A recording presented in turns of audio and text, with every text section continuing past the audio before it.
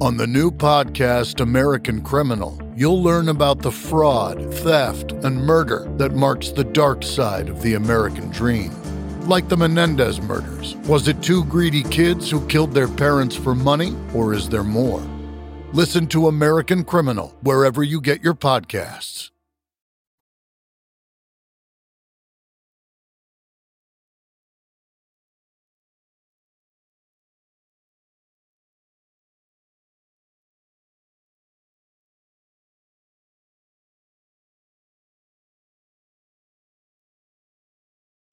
Hello and welcome to Mixtape Memories. I'm Matt Hart-Spade. I'm Jinners. And we have a very special guest today. Would you like to introduce yourself?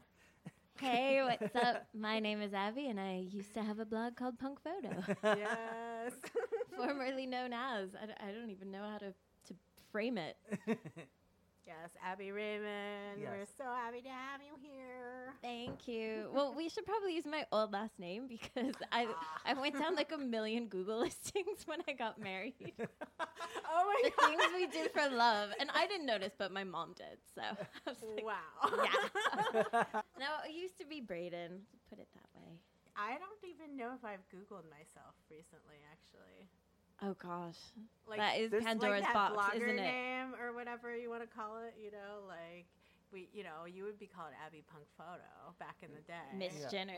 Yeah. Miss Jinners. The thing is, there's a travel writer with my exact name, and my first name is Matthew with one T, which is unusual. And this travel writer is also Matthew with one T. No so way. Yeah, so a lot of people will reach out to me thinking that I'm Scandalo. him, and I'm like, no. And They're like, can I get your thoughts on the Maldives? yeah, exactly. Well, you know what's funny too is that I'm not going to reveal my email address, but it's a variation on my name. Right. And the person who is Matthew with two T's gets a lot of the emails that I'm supposed to get. So he just forwards it to me. And Oh he's my like, gosh. I'm assuming this press release about, I don't know, Beach House was for you. And I was like, yeah, actually, yeah. Wow. Which is kind of funny. If you're listening at some point, time to update the database. I know you will. That's hilarious. Yeah. I'm surprised he doesn't take advantage of that. Get a free show. I know. Yeah, I mean, right? out of all the mailing lists to be on, like Sub Pop, I was ecstatic Yeah, to get on yeah. that press list. Well, the thing is, they have my correct email as well. So I think this guy is, I don't know. Somehow he's on there too. Yeah, Gotcha. Yeah, Maybe yeah. from the blog 1.0 or something. Yeah, something. Okay. Yeah. Oh. So we know each other from 1,000,001 years ago. Yes. Yeah, from old not school gonna downtown count. days. I know. The years. I know. Yeah. It's a lot. No. It's a lot. And you are not in New York right now. No, I'm Yeah. in Brighton. Mhm. I married a Brit, and so I moved to London and then down to Brighton. We Mhm. did, we lived on both sides for a while, and we went back and forth, and it just, I don't know, it just felt like I accomplished everything I wanted to accomplish Mhm. in New York with my photography and with, writing and my last and final job. So, yeah, it ticked a lot of boxes, and it was time for a new chapter, Mhm. even though I think, like, New York and the New York music scene was the first love of my life. Yeah. And then I met Simone, and I was like, oh, okay. Did you find, like, when you first moved over there, like, a difference in, like, the scene? Obviously. Oh, my gosh, completely. Because, I mean, let's face it, we were brats. We knew door people. You know, you could just kind of get in anywhere, and you could definitely skip the line. Yeah. Not so much when I moved to the UK. Mhm. They were just like, who are you? Sorry. You know, like... Don't know your face. Exactly. Yeah. So it was an awakening. Yeah. I won't say rude because, it needed to happen for me to grow, but Yeah. it was just definitely like, I'm not in Kansas anymore. Yeah, Oh we my definitely gosh. had a level of comfort here. in New York. Exactly. At least back then. Now I'm like, don't know. Security guards don't expect Oh yeah, them it's to know foreign. me. It's foreign to me now. Is it? Yeah, like I'll go to music hall, twice a year maybe at this point. And Really? yeah, and I don't I don't recognize anyone.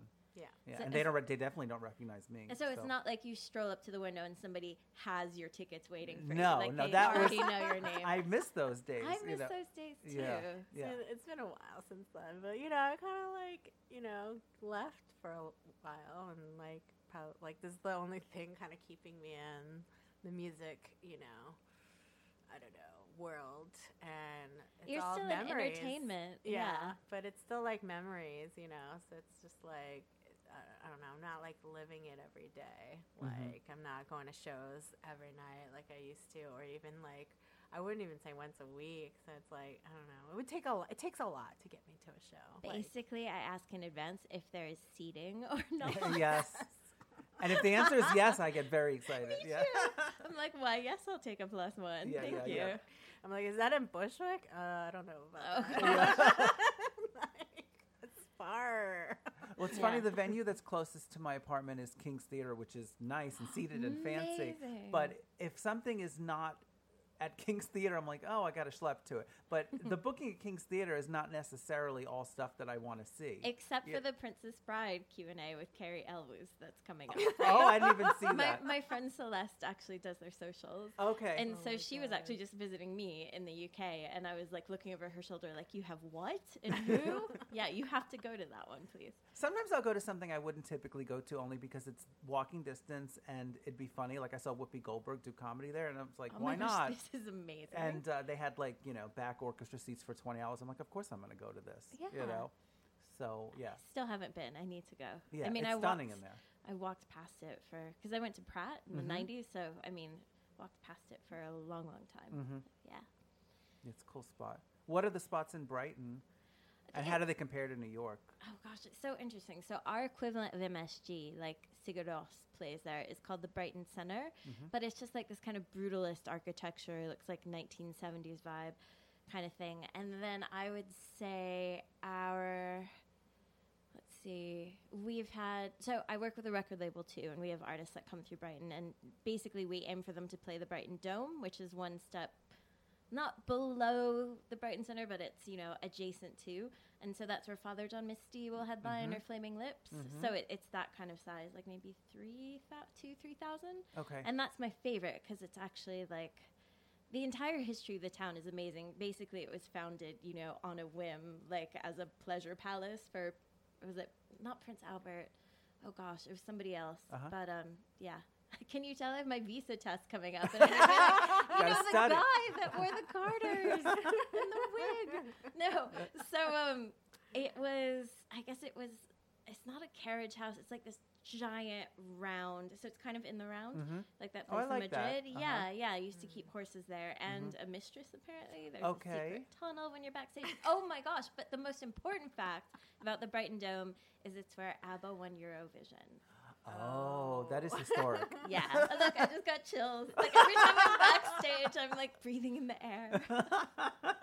What year like was that's that? Cool. My God. Like they have stories behind these like places. It's not just like, Yeah, that's exactly. where they have concerts. Or Yeah, whatever, Yeah, or it's an old dance hall or something. I think was the song Waterloo, so it would have been in the 70s, Yeah, 70s, something. Yeah. So I mean, it's kind of like the perfect symbol for Brighton. It's really vibrant. I call it like the Santa Monica of the UK. You just find your way there. Everyone's really open-minded. Yeah. It's you can. There are people with face tattoos and nobody stares at them. Like you cannot get that in like Richmond or Twickenham or something like that. Yeah. And in general, how do they respond to the music versus like a New York crowd? Well, right now there's such a scene around the kind of like post-punk stuff that they're all like 16, 17, 18-year-olds thrashing and moshing kind of thing. So again, grandma's in the back on her seat, maybe in a balcony, like, oh, that's nice. Yeah. Yeah, my favorite. They get into it. It's not a, people don't dance no more and cross their arms kind of thing. It's really cool. Yeah, it's not what I thought maybe British crowds would be. Yeah, I mean, if they're feeling it. Right. Yeah. That's cool. Yeah. But maybe we'll go back to a little history on how you kind of got started as a vlogger and your, original love in the New York scene and all that stuff. Yeah, I was totally the accidental blogger, and if I sound like in awe, it's kind of like, what if I hadn't said yes, because I would not have gone on to do all these things or, met my husband or anything. Yeah. Like I wouldn't work in the music industry. But basically, long story short, I was doing concert photography, And I decided to do it full time. I dropped out of grad school. Sorry, Mom.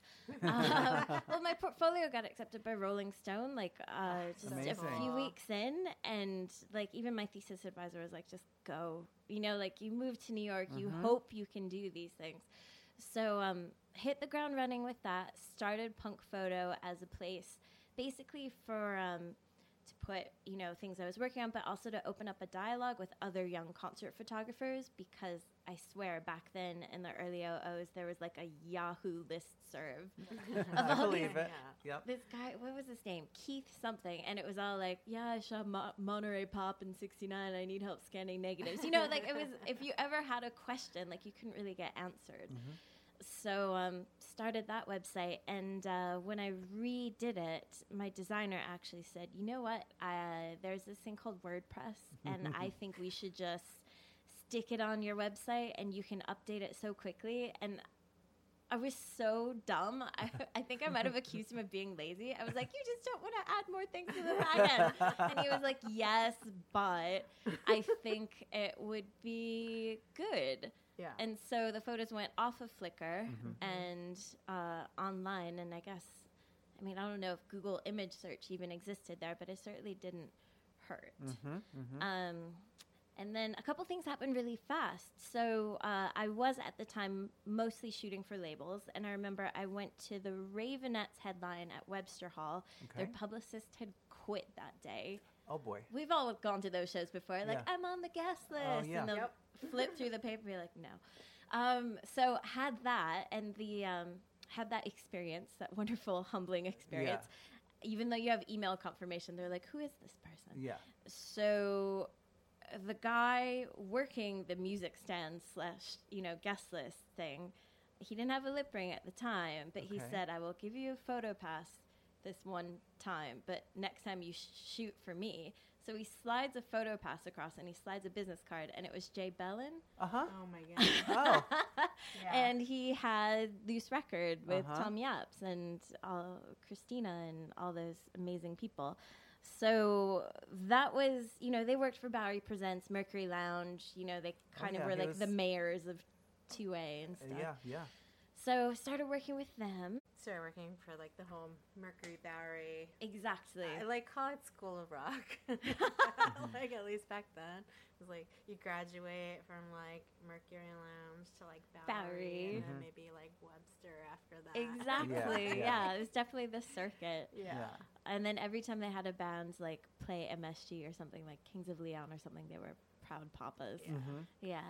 So doing that, and then I just started, and at the time I was so shy, it really pushed me to get out of my shell, because I'd get sent by this record label to go meet with the band backstage after sound check. TM would answer the door, or even worse, the bouncer, and they'd be, look at me, in my early 20s, probably wearing a miniskirt, let's face it, it was me back then. And they'd be like, what are you here for? I'd be like, I'm here to take an official portrait of the band. And they're like, right. Okay, gotcha. And so is she, and her, and her, and her. Right. So it was just weird getting on the press side. And then I ended up meeting Amrit from Stereo Gum at Hot Chip at Bowery, because he forgot his camera battery, and I held his place in front of the stage while he ran home to get it. And apparently that made quite an impression, because I then became, I guess, the third employee at Stereo Gum. I was their photographer, and that was great. And I ended up just sending a courtesy link of a blog post to Advice. I don't even remember. It was a show at Maxwell's. I don't remember the band's name. But that was Elham Yavari, and she forwarded it to Johnny Santos. And then I got on the Musebox mailing list. Oh, yeah. And that's how the Binary Bowl came about. Wow. Have you guys talked about that? We have not yet. Oh my gosh. Yeah. Our Touch Football League, which after the Jump Fest grew out of. I think I missed, the beginning of that, maybe. Yeah. Because I kind of joined a little bit later, maybe. Well, you were a working professional, too. You weren't, doing it as, a hobby or anything.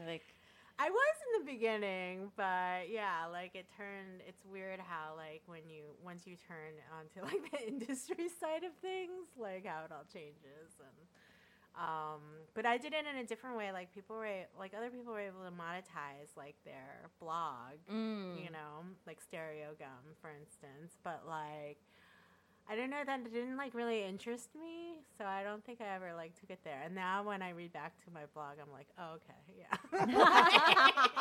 Well, I never had ads. I had people approach me, but I just wanted to keep it organic. But I did take consulting gigs, or as I would call it, conslutting. So like I was monetizing it, just in an invisible way. A different way. Yeah, they would approach me too. I remember those pitches. But I feel like because I didn't know what the going rate was, if someone said, I'll give you $250 if you give me some suggestions for this T-Mobile ad, I said, okay, and I would just list 10.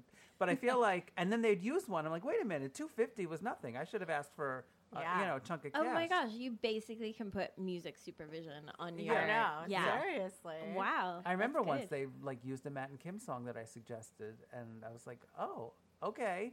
That's amazing. Yeah, it was fun. Yeah. But going back to the monetization, I was able to do that and live like that for a few months, and then pretty much the 2008 crash, happened. Yes. And, then I was like, oh man, I got to go back to my day job, But there was a moment there where I was, I was hustling and I wasn't making, too much, but it was something. And then paired with like random DJ gigs or like money earned from like a show that I threw at the Delancey, a couple $100 there. Yeah. It added up kind of, sort of, but then it didn't anymore. Well, but it's funny because Cameron and I always had this thing where we'd be like, oh my gosh, are we broke? And then I'd, look at my apartment. I'd be like, but we got free jeans at Fashion Week. And we've got all the ASICS Super Tiger sneakers from South by Southwest that we could ever want. And, Publicist labels taking you out for boozy brunches or whatever just to,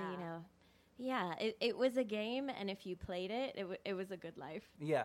I mean, I always justified it with like the free stuff. So I was like, well, I'm not earning a ton, but I don't have to pay for a drink when I go out. I don't have to pay for the tickets. Exactly. Whatever, Well, that's what I remember telling my mom. I was like, I'm in this place where everyone or most people want to be, like directly in front of the stage, like oftentimes surrounded by security guards. Yeah.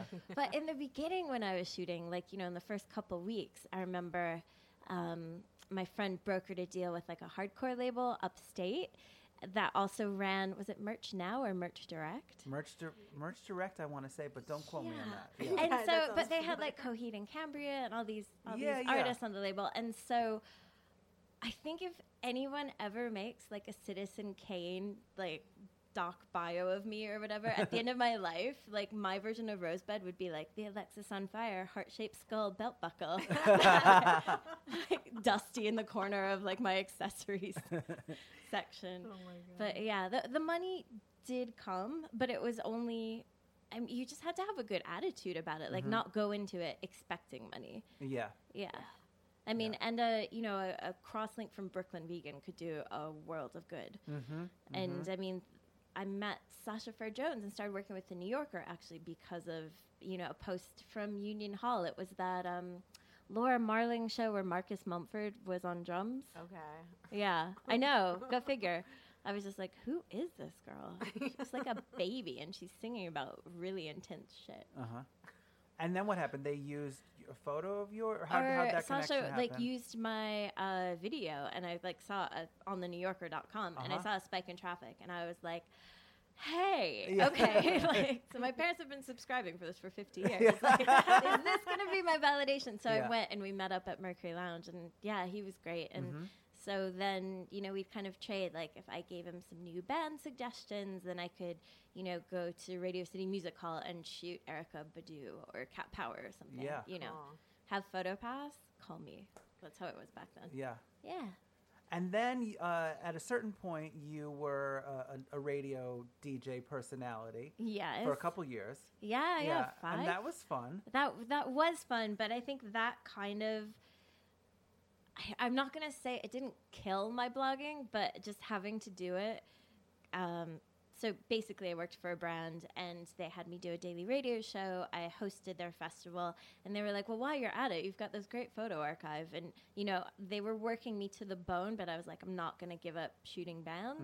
So they were like, well, why don't we make you a blog and you can just populate it. And what I didn't realize at the time, because I didn't have an agent or a manager, was like they were basically using my photos. Yeah. Like they would have had to pay so much to use other people's. But yeah, so my archive had a place to live and they gave me a very generous festival budget every year where I could go to all the big ones and just report back. So it was great. But at the end of it, I had interviewed over 2,000 bands, I think. Ooh, wow.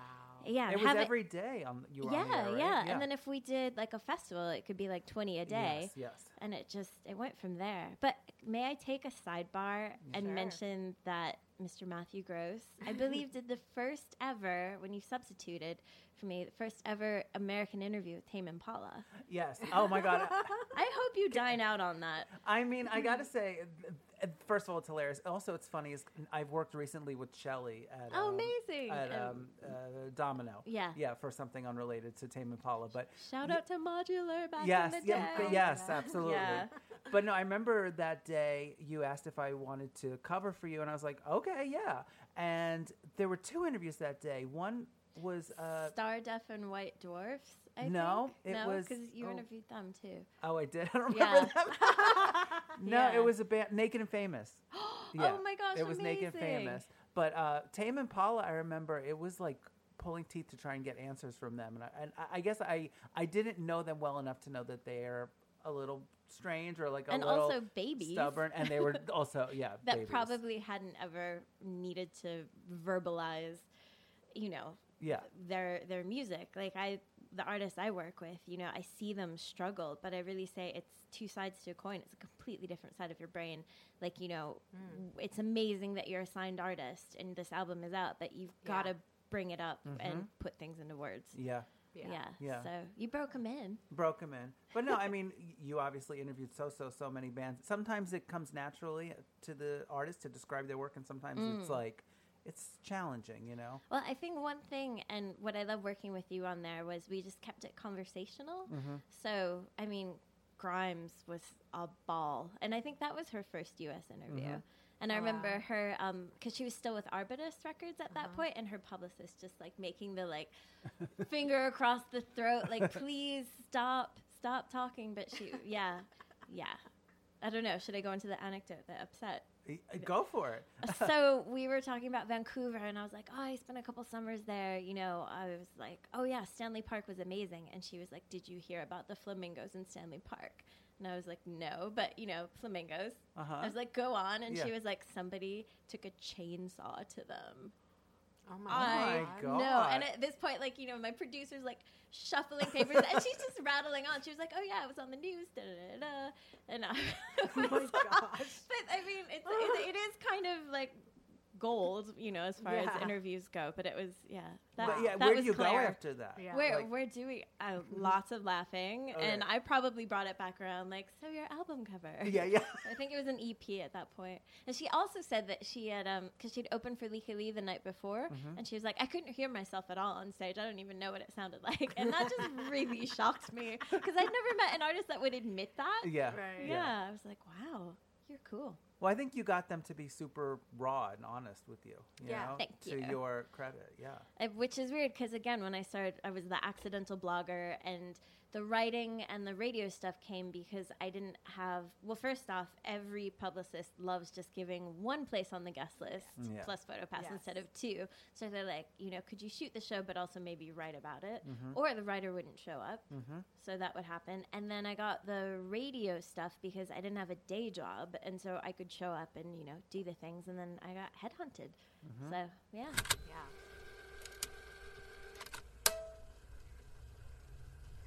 And now you're like running a label, managing. No, artists? I mean, my husband is running the label. I'm just there. Well, helping. Yeah. You have a heavy hand, though. I feel like you're so involved. I mean, well, it's just because we love it. You know, it's definitely a family business. Like, we don't sign anybody we wouldn't want to have over for Sunday roast kind of thing. And It's like amazing that you can like do that. You know, I feel like that personal touch is like missing nowadays, and it's more like It's I don't a know, machine. like a mishmash of like it doesn't even make sense anymore. Like, I feel like labels used to have more identity, Or like A&R agents would have their own personality. yeah. But Yeah. Now so it's just like weird. It's that's like true. Like, numbers, do you remember when? cold.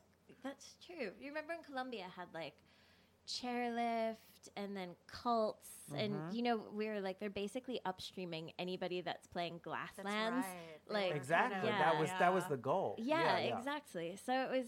You're right. I mean, you definitely could spot who was on this, and this, and or Casablanca, and so on and so forth. I could talk about labels till the cows come home, but I doubt you want to hear me wax on about that. No, but I think it's cool to kind of go backwards and then look where you are now and see kind of how you graduated and what things worked, what things didn't work, and I don't know where it kind of got you to this place. Well, I liked what Jen said. She was like, once you start working on the other side of the industry, it's completely different. And that's why I haven't interviewed any bands, because it's just like you start seeing how much they hate doing interviews for the most part. Yeah. And it's just like, oh my gosh, I can't believe I ever put you in that position.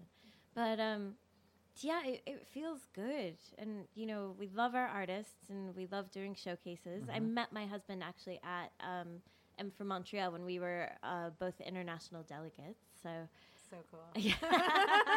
It was really cool though. I went to Oya Festival this summer, which I hadn't been to for a while, because there used to be Norwegian Music Export that would, put money aside to get bloggers over. So once you were on that circuit, you could kind of do that.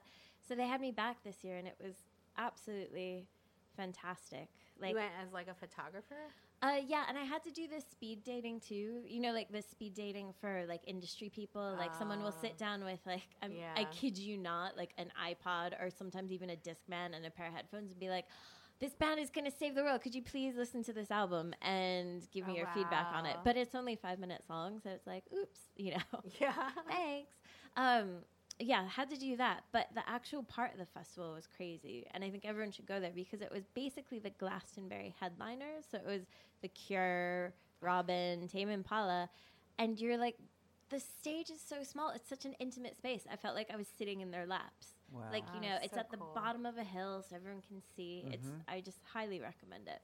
Yeah, you go to a lot of festivals, so like Yeah. to hear that from you, it must be like something special. Because I don't know if you find this, but like I find when I look at the lineups of festivals, like they're just disappointing. Oh, most of the I am time. Especially Judgy local McJudgerson. ones. Yeah. Yeah.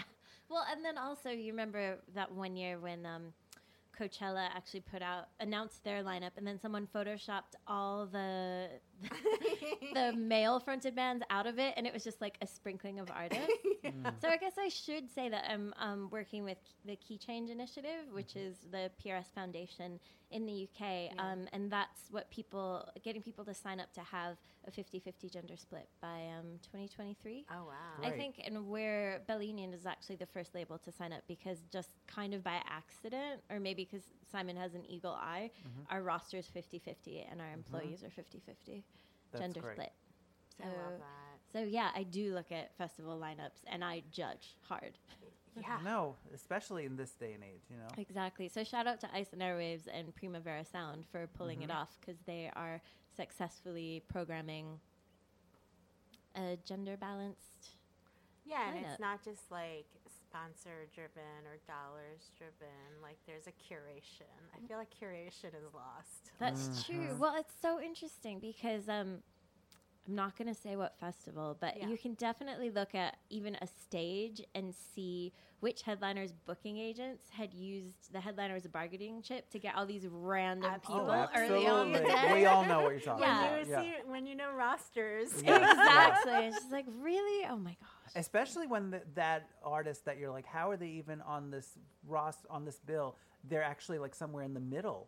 Yeah. Yeah. So it's like this person should be playing at 11 a.m. Their font's at like 11 points instead of 7 points. Yeah, It's exactly. like, how does that happen? It's very, Yeah. Oh my god. I bet like the bargaining tool right now is like whoever is working with Billie Eilish. It's like, I'm going to give you Billie Eilish and then everyone else, I Yeah. feel like the fonts thing is so funny to me because, like, I will often, because we know the hierarchy of fonts Yes. on a show Yeah. poster, it's like you are sort of like, wait, why are they smaller than this other person who's like so much newer and Yeah. like, you know, doesn't have like that seniority, at least I would think, like just of having been around a lot, but like they're just new and like the new big thing or whatever. It's so trendy that they have a bigger font size. Or, well, the thing is, though, the festivals get booked so far in advance. Like, do you remember how early Cardi B played last year at Coachella? Oh, Because, yeah. like,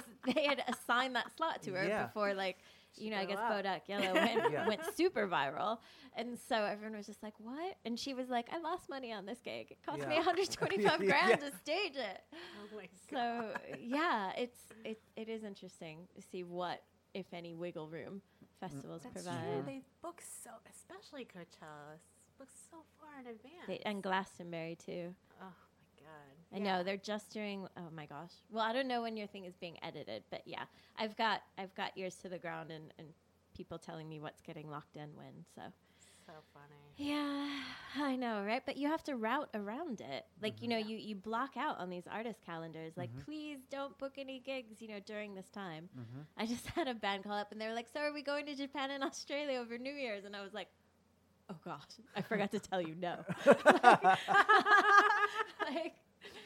We're gonna do that the next album, but you know we had put on their calendar like, please save for whatever festival. Are festivals stronger in like abroad in the like Europe than it is in the U.S.? It's so funny because the first time I went to a UK festival and I was wearing wellies and there was mud. The first time I went to Glastonbury, I was just like having a moment. Because, you know, you grow up watching MTV Of News, course. seeing all this footage, or like, you know, Reading Festival with Courtney Love, or Of like course. L7, you know, these things, and Oh you're my there, gosh, and yeah. it's just like the alpha. It's an amazing feeling. However, you get people that go to UK festivals all the time. They're just like, you've been to Lollapalooza? Like, Oh, that's funny. yeah, it's the grass is yeah. greener. Yeah. Yeah. Yeah. Right. I get that. Okay.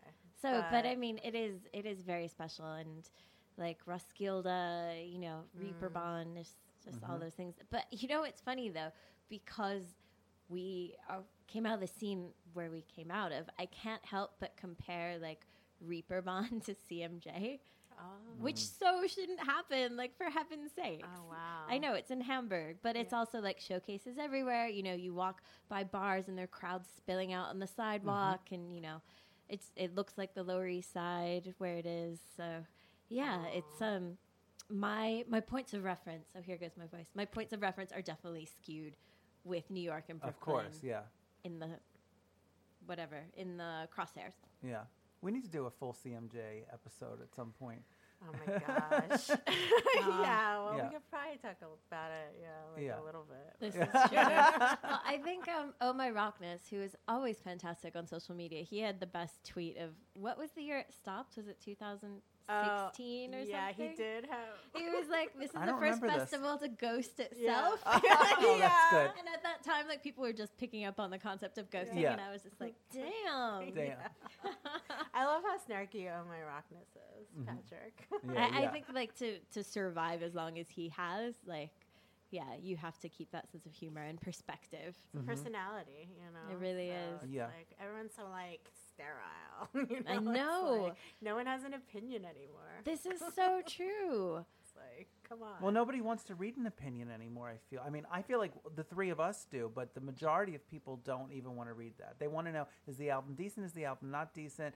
Give me 50 words, you know? Do you think so? According to my husband, Pitchfork used to have an effect on album sales. Like, they were that powerful. Of course. Do you think people still read it? I mean, it's So changed Did so people much. ever read it? Like, I I mean, feel like they just look I at the think number. professionals. Well, yeah, read / look at the number. right, really right, is it? right. I mean, we had an artist that got a low score, and she didn't get out of bed for 2 days, and it was this one writer that's just decided to tear someone a new one. He was having a bad I won't day. mention Same the writer's thing. name, but I know who you're talking about. And that writer did the same thing to one of my artists that I work with. And it seemed just mean-spirited for the sake of being mean-spirited. Yeah. It's like they're told that, you know, like how like on like I think those competition shows, they like tell the judges like be mean, be but stone faced or whatever. Like, oh, I didn't know about this. I'm like, and do tell. I'm like, well, I feel like that's what like Michelle Visage says about like why her character on the show is so like cold sometimes. It's like they tell her like, oh wow, don't be nice to them. She's like, the bad cop. Well, they're all kind of like say kind of snarky things and like and I think like that's just a producer thing. Like they're produced to be that way. And that is so right, because when you go to Battle of the Seasons, you see how maternal she is and how nurturing. Yeah. I never thought of it that way. I just thought maybe since they weren't on the show anymore, she's still opinionated, but she's way more motherly and a lot more forgiving, I think, like off stage and on stage. So I feel like maybe they're like, oh, well, if you want to write for Pitchfork, you have to like have this like personality, but it's not real. I have heard about their submission process over albums to review. Yeah. It's a thing. I probably would get assassinated if I said it on air. But but I mean, so you have that kind of critical thinking, but I also think it's really interesting that like Brandon Stossel and T. Cole Rachel, like my favorite Pitchforkers, went and they founded the most thoughtful. Yeah, I actually love that. Exactly, the TCI. So they left Pitchfork and they went to the Kickstarter Creative Independent, and now it's basically just artists in their own words. I love how minimal it is. It's just like a snail made out of like it's not even an emoji. What do you call that when you make something out of like cursor marks? Yeah, I can envision it in my head. Do you remember like the unicorn? Yeah. I've worked with Cole a few times over the last couple of years on interviews I've always on that respected site. him. He's great. As a writer, and his opinions and like. So if he were to, if he even put something on Facebook like I'm really digging this artist, I am bound to check them out. It's ingrained in me. Yeah. But I will say that I think there are new blogs popping up, because I'll get press reports for the artists I manage, and it's like, oh, what's this? And I'll, click the link, and it's actually thoughtful. Oh, really? I don't know if it's like in the U.S.? Yeah. Oh, really? Yeah. But, I mean, there are also websites I've never heard of at all. But, I mean, everyone starts out small. Like, do you remember Blah, Blah, Blah Science? They ended up didn't they put out, like, the Jungle EP? I mean, they went and started their own label. Those guys are incredible. Yeah. Like... So I'm wondering if we're going to see a rise of that kind of like thoughtful think piece. Are they like local, or are they like big city, kind of like in the big city? Like what's their local? Well, they're location. Not Brooklyn. I'll put it that way. Not Brooklyn. Well, everyone's leaving, as we said. So. Well, exactly. Lots of people going to Nashville too, I think, is interesting. I think I read a blog out of Nashville, and I was like, oh, Tennessee, they don't have state tax. Do they not? So a lot of people move to Tennessee if they want to avoid paying state taxes. Well, I'm a big fan of Bonnaroo. I mean, I know it's really like hippie for a lot of people because the names of the stages are like, whose stage, what stage, where. Right. I mean, it's that in itself can be annoying, but I love the big hassle people.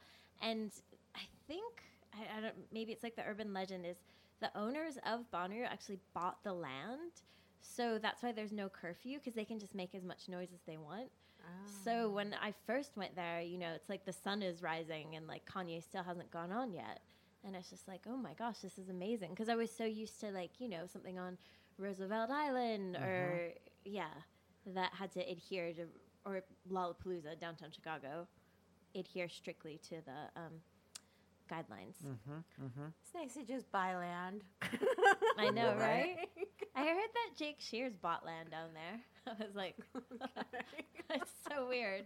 That somebody just said that the other day. I was like, okay. And great. Now that's going to go into my mental Rolodex of things that are going to get me nowhere in life. Maybe next time I see him, I'll be like, how's the ranch, partner? Something like that.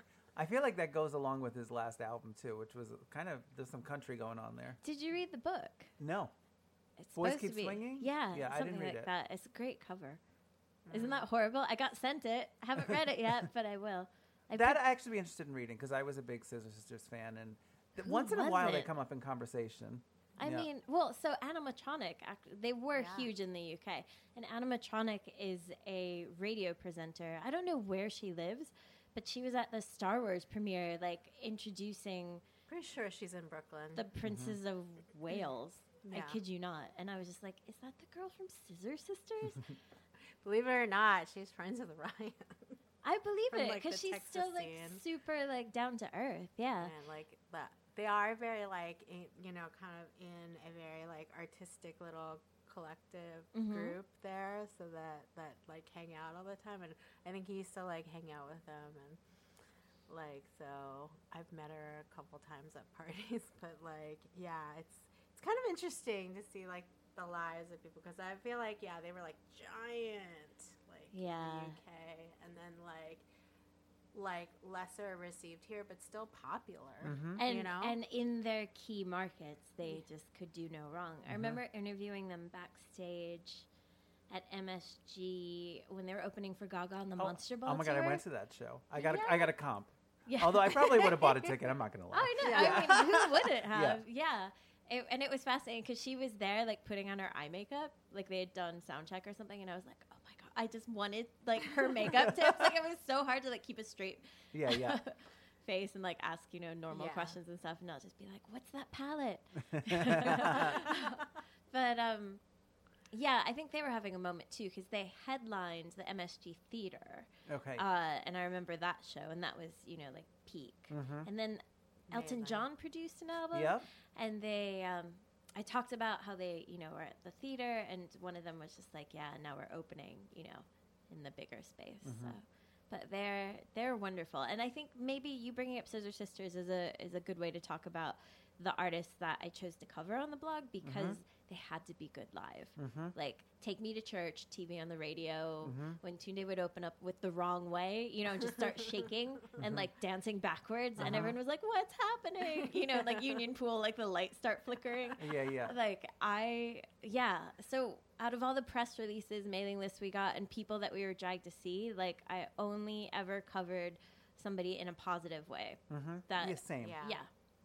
What I remember about your early photos are just like the action shots and the movement of them. Flattered. Yeah. Thank you. Well, cameras have come a long way too. Like, it's kind of amazing. Like, even phone photos. I'm not gonna lie. Like, you can take amazing, incredible concert photos with a phone right now. So it's not as precious kind of thing. It's not like they're. It's not. Oh, does this sound bitter? I almost said it's not a craft, but, but I mean, now it's because I've got these new. I have to update them because I work with Japanese clients, so like I better show up with new gear. Yeah. And like it's just like race cars with no brakes. Like I have them in my hands, and you just press the buttons, and like, boom, beautiful photos. Wow. So yeah. I love it. Well, so I started going back to film actually, and Polaroids, and all my Polaroids from the Virgin years. I think I might need to scan and do a book or something. You should. I was Yeah. gonna say, like, I feel like there's not enough like people kind of doing that. And that's why we like started this, because we were like, I feel like people are not remembering like everything, and they should. They should be like, there was more to the scene than just the stories that are like being told. You know? With that note, I haven't read Meet Me in the Bathroom. Yeah. Me It's neither. too I have soon. opinions on it also. Just Thank the you. thought of it coming out and who they excluded from the That's book. the thing. Yeah. Like it's very much like an angle, like a kind of clicky thing, and so many people. We've got this record shop in Brighton. I found the space by accident and went on from there. Maybe that's another podcast. Long story short. And people come in all the time. They're like, "Oh, have you read it yet?" Because like British people were buying it, and I was like, "I don't want to read it." Like, I lived it. Yeah. Exactly. And I Yeah. lived across the street from St. Dimphnis. Yeah. And like, Yeah. exactly. Still cleaning that boozy smell out of my, Yeah. sneakers to this day. Yeah, it's too soon. I think. Yeah. For such a big book, kind of reminiscing. I feel. Yeah. Well, I think it does tap into why we started blogging when we did, though, that like really exciting energy that was, coursing around here, and like when the Strokes played on Saturday Night Live, and I think Julianne wore like a badge pin. Julianne wore a badge pin that said like YYYS on it, and Yeah, I and remember then, that. Yeah, it's like that rabbit hole, like who's that? Or yeah. Yeah, it was like the beginning of like what we listened to kind of going mainstream. Super mainstream, yeah. Like, it was such a weird thing. And It like, really was. the New York Times writing about Williamsburg, and then all of a sudden, everyone's going to Williamsburg, where like nobody was going to Brooklyn. No. Seriously. It's so crazy. I remember my typography 101 teacher at Pratt. He had a foundry in Williamsburg, so we would go and visit, and he had like a replica of the Gutenberg press. You know, he had like so much gear. It was so cheap.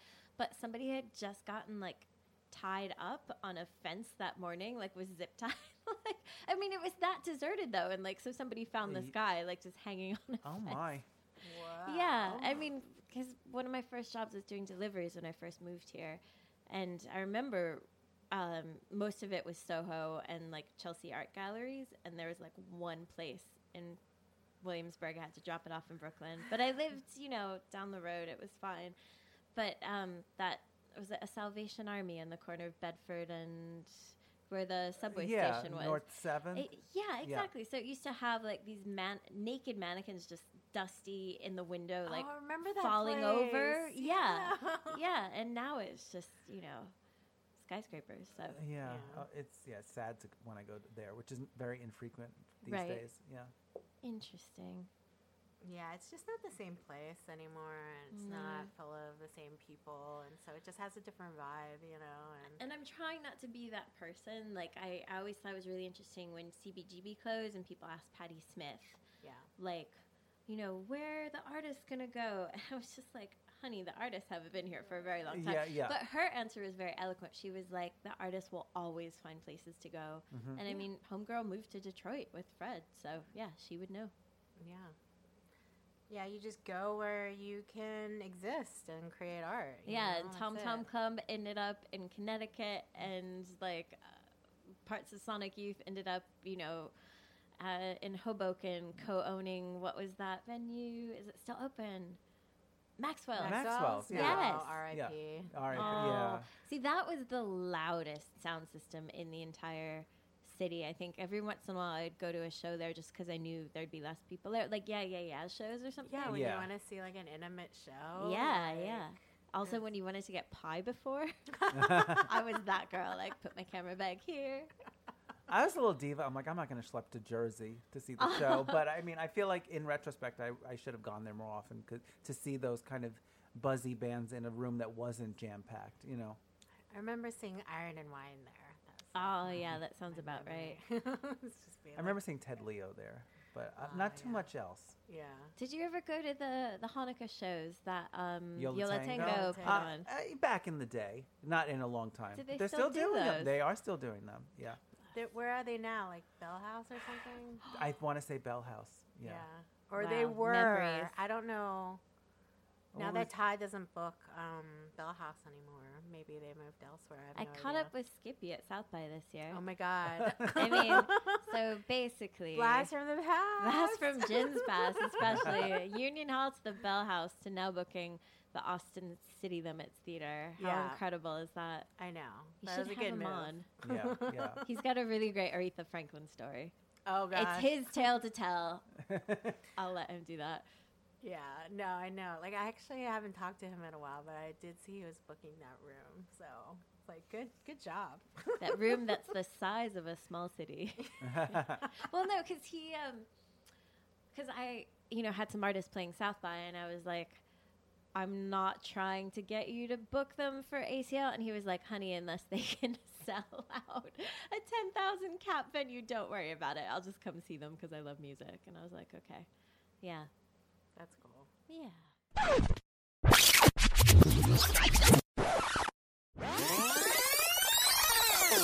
Shall we hop into our way back segment? Ooh, please Yeah. do. So, if you guys are regular listeners, you know that this is when we kind of revisit old blog posts. This one I assume is at least a decade old. No, Maybe more. 11 years old. Okay. Okay. And what were you discussing in this entry? Well, at this point, I had kind of segued into video. Okay. And the Okay, so the first post, the Rapture Live at Studio B video is up. Oh. Exclamation point. I remember that, Joe. Yeah, right? Yeah, it was amazing. And they were on a major at that point, though. Mm-hmm. Like, it wasn't one of the sweaty basement gigs. Yeah. That we were lucky enough to see before. But Studio B, that was just our place. Yeah. Wow. Sometimes I you saw want so to much go. stuff there. Yeah, I know. Like, what was... Also, lots of makeout sessions with random people. I don't know what that was Do you remember when they about. opened the roof deck and I was like, I don't know if this is a good idea. People got really messed up there, I feel. For some reason, more, for at least the people that I remember from those days, like... It was a party scene there. It was a party, yeah. You know, it I blame wasn't just Crystal going to see the Castles show. and all that stuff. Like, it was like people were there to drink and drug and like dance and like, you know, have a good time. I think also because it was a lot off the beaten path. Like, you can get away with that versus if you were, you know, doing that kind of mess at Mercury Lounge or something. I think at that point, Union Pool had like installed a bouncer at the door of the bathrooms. I would just say one per stall. You know, like it had gotten to the saturation point.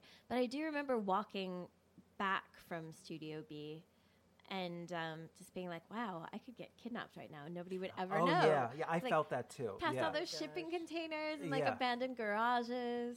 But there is something beautiful in that too, and just moving really quickly. Yeah, there was a good spirit in that room. Oh yeah, for the couple years it existed. What was your favorite gig there? A Patrick Wolf show. I remember it was great. Yeah, Crystal Castles. Hercules and Love Affair. Yes. Yeah. Oh my gosh. Lots of good stuff. Almost all of it was dancey. That's right. And then the DFA Christmas party. Mm-hmm. Remember James Murphy showed up with this T-shirt that like reacted to sound. So it like lit up and I was just like, this is the most amazing thing ever. Like, yeah. Oh my gosh. Claxon. So many. Oh, Claxon. Claxon. Yeah. You guys have a lot of memories. I didn't hang out there as much, but because you were Little you were Boots. working. I was I think probably the Little working. Boots was the opening weekend because that was my birthday too. So I pretended like it was for me. I just kind of hijacked this party. Yeah. Why can't I think of her name? Like the one artist that I do remember seeing. It's so embarrassing. She's not MIA. She's Santi Gold? Santi Gold. I'm sorry. I knew. As soon as you said that, I knew what you were thinking. I'm sorry, all of but us I thought do that at love some her. point. Yeah. It's no shade, real. It's like, no, I saw her there, and it was like it was like she had like Her dancers. and I was just like super like, yes, I'm into this. I am here for this. Yeah. Yeah. It actually was unfair that she was always like likened to MIA because she did have her own avenue, you know. Yeah, it's, you know, it's just what happens. She hated photographers, so I'm still just kind of like shudder. Like every time I ran into her backstage or something. Yeah. Totally. Yeah, but I mean, she was amazing. And I got to see her play. It was some like showcase festival, maybe at Central Park Summer Stage. It was so incredible. Mm-hmm. I was at that too. Yeah. Went to a lot of stuff back in the day. Nowadays, you can't get me out of the house for anything. Well, I mean, it better be good. Yeah. So, do you remember I Heart Comics, Frankie Chan out of LA? Yeah. So when he used to do the South by Southwest parties, there was a parking garage gig, and Diplo was Santi Gold's backing DJ. Very vaguely recall And it was this. so windy, the needle kept blowing. And so I remember I have video of him somewhere. He's just like lying flat on the ground. Like he just gave up. I think that was Cut Copy's first U.S. gig. Who else was playing that? Oh, yeah. That was a good gig. So it doesn't exist anymore? What? The Heart parking Comics? garage? I think so. I think he segued it into like production and all kinds of other things. Yeah. He's still standing. Yeah, I feel like, I don't know, but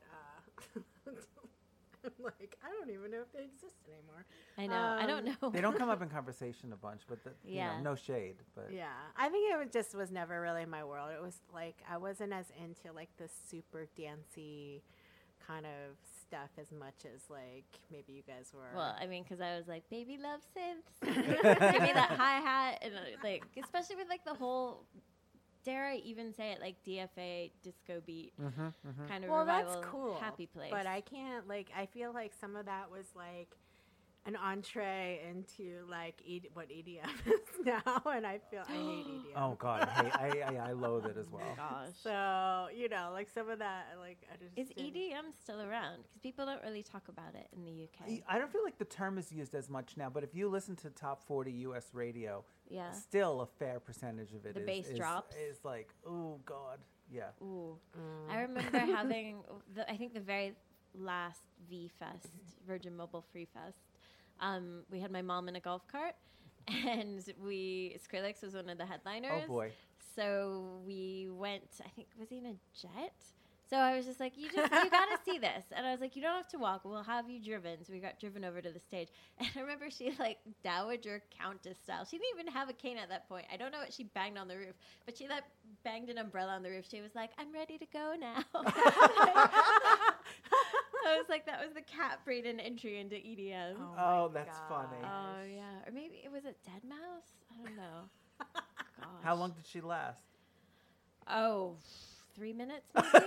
Okay. I mean, to be fair, she had all access, so she was probably like, I just want to go back to the trailer. Of course, yeah. I think I'd probably be in the same boat as her. Yeah. Yeah. Oh, wow. Okay, that's really interesting. And I feel like Electro Clash opened the door for those DJs too. Yeah, but it was still cool. Like it was still. Oh it my still gosh, had kind completely. of like a '80s vibe to it, which I am into. But like, once it became like this thing that was just, I don't even know. Like I didn't call that music. Well, no, I mean it really did my head in though, because you'd see people call themselves like ravers and go to raves. It's like that's not what you're wearing. Like fluorescent pink Yeti boots, and. How is that raving? But I mean, then my husband was like, calm down. He was like, this is a new generation. It's a new incarnation. Because I was getting really bitter about it. I was like, they would know rave if it, bit them in the face. Yeah, I think like that's a good perspective to have, is that like every generation is going to have like their thing. Exactly. And they don't know any better. Like it's just what they are growing up with and exposed to. And like as music has changed so much with all the like technology and like social media, it's like we have no idea like how it's all gonna evolve, over time, and we're not gonna relate to it. It's like more shit. holograms, or festivals that have the word electric in it. I've only gone to one or two of those. I'll put it that way. Know your audience and just stick with it. Yeah. But I mean, it's the one thing that is really, gosh, why am I being so nice? The one thing that's kind of inspiring about it is the visual aspects, because they literally have nothing going on. Yeah. Like a lot of times the set, sometimes it's live, sometimes it's not. Yeah. And I knew that because I worked at a festival, and there'd be people be like, wait, I'm still uploading my, quote unquote, uploading my set to the PA, in other words, pressing play, and then, dancing around and doing stuff. So, but the whole visual element of it and those sets that came out, like that really did push the envelope. And should we talk about Daft Punk now and the Coney Island gig? 'Cause that was... I mean, that was a crazy, amazing gig. Oh my gosh. Do you remember when, like, at the very end, when those flames went from the top of the stage? Like, it looked like, and then, like, it shot around the periphery and then down below the pyramid, up the pyramid, and they turned around, and then, like, their jackets caught fire with LED stuff. Yeah, I remember that. Oh, it's on YouTube somewhere, and it was just, everyone screaming. It was amazing. I remember it was kind of a rainy night, too. Yeah, it was. And I waited for ages to see them, and I mean, Same. They haven't really toured since, so it's probably unlikely I'll ever see them again. So, but I mean, I'm almost positive that whole thing was pre-recorded. Yeah, I don't think they did a damn thing up there. But you know what? I went to that show and I actually had like lilac hair because I was getting my hair dyed by my friend like in Soho, and I realized that I had to take the F all the way to the end, and so I just left, like, so with some toner still in it or something. So it was before it was cool. It was before Manic Panic came back. Like, I literally had, like, just this glow in the dark little twin star, Oh my purple gosh. hair. But I got there just when, the church bells were ringing. You know how they started their set off with Yeah, that? Yeah, I met my friend and she slipped me a ticket through. Philippa, if you're listening, I love you. Kudos. Yeah, exactly. Yes. So many kudos. So many. We should have Oh. a show called Kudos. Oh, okay, wait. So we were talking about the Wayback Machine. Yes, let's revisit. Other posts. Oh, okay. Well, the photo didn't make it through, but there's just a post that's Uffy. Okay. Oh, that's a name I haven't thought of in a Oh, while. what was that label? Ed Banger. Yeah, Ed Banger. Yes, With Ed Justice Banger. and Yeah. other stuff. Yeah. Well, and it was Justice. Justice, yes. There, because they wanted, I remember this, because they wanted a band name that meant the same thing in several languages. I did some of their first press shots, actually. Oh, did you? I didn't know Such that. nice guys. Oh, yeah. that's cool. That we should talk about. Do you remember the weekend T5 opened, and it was MIA one night and Justice the second night? See, I don't wow. remember the Crazy. opening weekend. Gotcha. Oh, here's another post. Scissor Sisters Go Daytime. See their Passions debut. Plus our fave Siren Festival shots. So that's what I would do. I would pull something that came in a press release or something I'd found, and then I'd pull from my photo archive. Got it. Yeah, and let's see. Peter, Bjorn, and Jan at Barry Ballroom. Oh, Do you remember that night? It was a blizzard. Yeah. It Yes. was so empty. Oh my gosh. Another band I haven't thought of in ages. Oh my But I gosh. used to dig. Yeah. I used to dig, and I like Peter. You liked him? No, Oh, okay. I respected him. Got it. Yeah. Oh, here's a post. We are birds of a feather, and you can be the fat one. Fun with Kaiser Chiefs this weekend. Ooh. Do you remember that lyric? I don't remember that I lyric. Predict a Riot. I don't remember that lyric actually. I remember seeing them with you at Tribeca, the hotel, like on the Oh my that gosh. underground. Tribeca Grand? Thank you. Yeah. Yes. Yeah, I saw- very early on. I had a New Year's Eve with Peaches there Ooh. one time. Yeah. Yeah. I was in Berlin last week, and I was working with one of the artists that's like a performance artist on my roster, and Peach.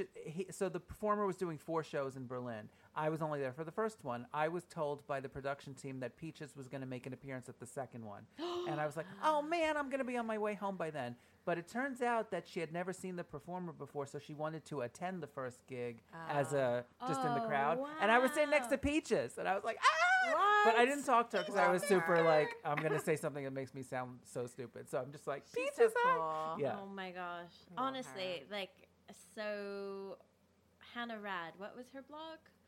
Sheena Beaston. Sheena Beaston. She asked Peaches one of the best interview questions, just in light of Hannah being Hannah and Peaches being Peaches. She asked Peaches when she finally got to interview her, who was the last person she high-fived? And that always, like, as a journalist, that stuck in my head of, like, it's a fucking amazing icebreaker. Yeah. Especially now that I live in a land where people rarely high-five and I'm left hanging. Oh, that's hilarious. Okay, here's another post. Yell made her spectacular NYC debut last night at the Knitting Factory. We totally snuck video. Oh my gosh. You had some videos that, I mean, are they still on YouTube? I remember some of yours had like a lot of views. Yeah, the Robin one was the one that went, the first one to go viral, I think. So I had this little tiny point and shoot camera just for the gigs that, were getting violent. And I was like, okay, I do not want to be carrying around, this Nikon and all these lenses. And I didn't know that it also took video, but it did. I figured that out. And then I just started taking stuff. And some of it was good enough that, like, the labels were like, yes, keep it, or can we have it? Like, and That's awesome. Yeah, it led to a lot of really great things, and also, like, videos with a real video camera. But, yeah, they're still on Vimeo and YouTube, but just because it's been so long, like, they're just buried, like, really deep. So I always thought it would be cool to do, like, a kind of interactive, like, gallery show and, like, project the videos. Oh, that's really Maybe. cool. Yeah, like, just have somebody do, like, a silent disco, like, have the headphones, like, hanging on the wall, and, like, they can just have it big, life-size. But that brings me to this other way back when post. It's on Stereo Gum. Yeah Yeahs played a secret show at Santa's Party House. It was Easter weekend. I was there too. I didn't miss a damn thing back in the No, day. you did not. It's like a total 180 now. I And- miss everything. Always Nick out. Zinner did that photo book, and there's a because you remember how he takes photos Oh, on yeah, stage of all the crowds, totally. and there's a show from Oh. you and me in the crowd that night, and we're like, Because we were right in the front. We were. I swear I like had not done any drugs, but like I had permagrin like so hard. It's humiliating. There's a photo someone took of me that night because we were so close and because Karen O obviously is, such an incredible front woman and really engages with the people in the front. She was like screaming in my face during Art Star, and I was screaming back. And there's a photo. We look like wild animals, just like about to attack each other. It's amazing. God, that's amazing. Yeah, I'll have to dig it up. Oh wow, Yeah. That makes me so happy. Yeah. Yeah, there is video that someone took. Do you remember the 4th of July shows that South Street Seaport would put on, but it wouldn't be at the Seaport, it would be like, in Battery Park or something. So Sonic Youth, do you remember when Thurston Moore came off the stage and like just rushed all of the photo bloggers in the pit, like and crushed I missed us? that gig. Oh my gosh. Yeah. It was a Sonic Youth gig. But you going back to your Yeah Yeahs one, that one went fairly viral, right? Or got a decent amount of views back in the day. Yeah, because other people posted it. Yeah. I think what happened with that Robin when we were at Highline Ballroom, and it was her American debut? It might have been. Yeah. And so it was for With Every Heartbeat, and I just snuck it because I was like, okay. Like I had a photo pass, and I had gotten okay to sneak video. Like the publicist was like, well, look the other way. See what you get. So I went to sleep, posted it, went to sleep, and when I woke up, I think Perez Hilton had picked up on it and Pitchfork. But at that point, Perez had a lot more viewers. Yeah. And I got a thank you note from Cherry Tree Records. Oh, wow. And, the Robbins team. Wow. Yeah. Crazy. I love that. So it was just one of those things like, oh, okay, I wasn't working with the giant agency. Didn't have, all these people behind me. Didn't ask for like an enormous amount of money up front. But like, go to the gig, see what I can get. I feel like there's like a genuineness to it though, that back then, whereas like you kind of question the motivations these days when people post about a video of someone or like it's not coming from like the heart, like it's the joy of like being like I love this artist and I love going to shows. It's like okay, it's an like hashtag advertisement. So I'll get press requests through a publicist. And she'll say, blah, blah, blah, wants to do a quick portrait session. Depending on the artist, if they're new, I'll be like, sure, why not? But then it turns out, once you read down in the fine print that the entire business model is these people do portrait sessions to maybe put on their website, but you're more than welcome to buy them for use. And it was just like, no, they're up against a brick wall in the waterfall formation. So that's when I'm like, the old woman in the rocking chair, like, get off of my lawn. Yeah. Like, if you're going to play the game, like, do it better than that. Yeah. I've gotten better at sniffing people out. So I've got a band on tour in the U.S. right now, and they are coming back in February to open for a much larger band. So we've gotten some photo requests, fun features for them this tour. But as soon as the tour with the larger band was announced, so many people offering up their services as a tour photographer. I'm like, really? Yeah. Will you spend any time with my artist, or do you just want to get into the show? Yeah. I have had the same kind of experience on the press side. Yeah. Yeah, it's kind of heartbreaking. But and I feel bad, though, because especially when it comes to, like, female photographers, like, I want to be supportive. So I actually clicked through to this woman's portfolio the other day, and it wasn't great. Yeah. So I was like, okay, so I'm actually not saying no for, like, a vindictive reason. I'm just... Or, jumping to conclusions. I'm saying no because your stuff isn't good. Yeah. I don't even know if, like, like back then, now there's, like, the saying, like, everyone's a photographer, right? So it's like... And they are. They wholeheartedly, And, like, back then, like, I wouldn't say I, like, considered myself a photographer. I think it was just, like, accidental photographer. It's like, I'm on a show. You captured moments. Capture it, but, like... Did I know what I was doing? Did any of us? No. Other than like hitting click and hoping that something legible I love turned your out, photos. Yeah. And like when Flickr was doing the whole like like it was recent, like this like Flickr research, and they were like, okay, if you don't remove your photos or subscribe, like they're gonna be deleted. So I ended up subscribing. I really have to like figure out how to get out of it because I didn't want to lose these photos. Oh Right, my gosh, right. no! It's an automatic deduction. I still subscribe. Yeah.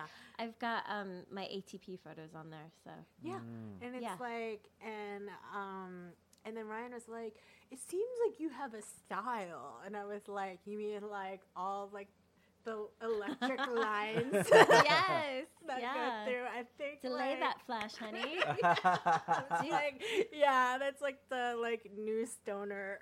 Yeah. like, This is what it looked like through my eyes, Yeah, literally. right. That's what I was seeing. But like it's weird to like look back and be like, oh, I was actually given photo passes, but I just started for myself as a blogger, not photographer. Okay. If that makes sense. Yeah, yeah. You know? Well, yeah, and again, though, a lot of times people just like giving you one guest list Yeah. if they know. Yeah, that was common. Yeah. I remember when I started getting spikes in traffic. You know, when you used to log into your website and look at the Stat reports. counter and stuff. Exactly. Yeah. And I got a lot from Brooklyn Vegan, and then I realized he was using my photos as I guess in the blog world, that's when you knew you made it. Like, when you get the link back from him, and then or like a true. sidebar thing, and I was just like, oh, okay, bloggers, blogging.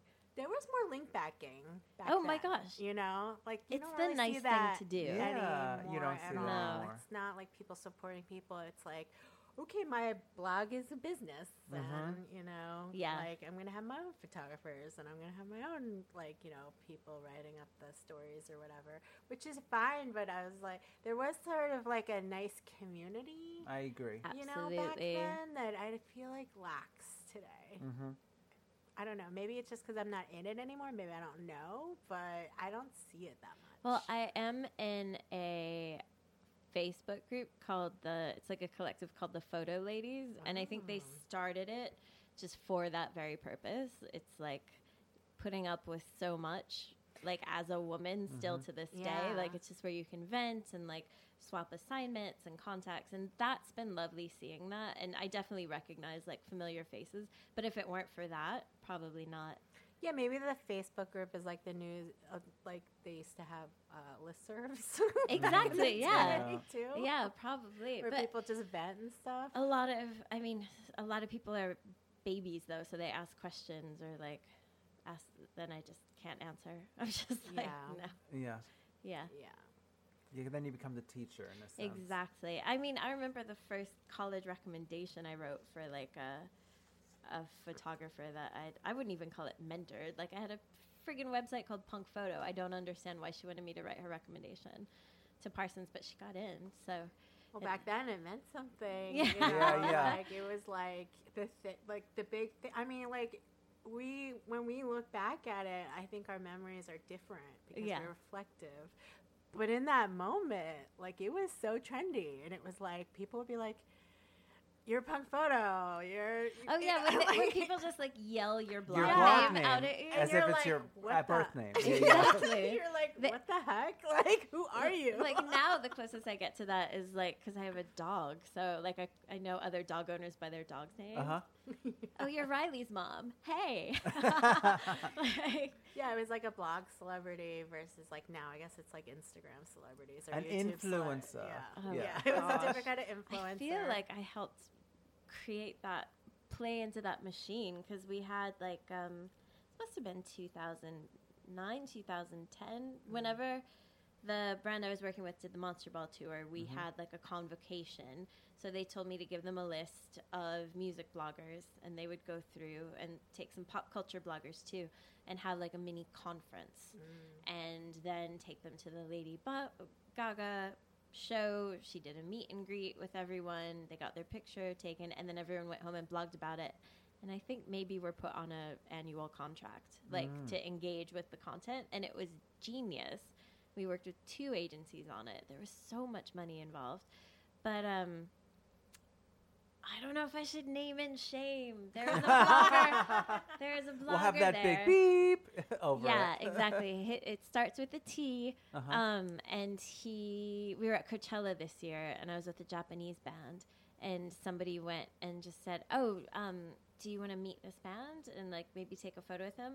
And like his agent got involved, and it was like $34,000 or something. Oh my God! And I was just like, "Bitch, I got you onto this guest list." Yeah, Like, yeah. Yeah, it was Damn. and the weird thing is, like, because people ask me, they were like, "How do you have the clients that you do and the history that you do, and you know, don't have like a bazillion Instagram followers?"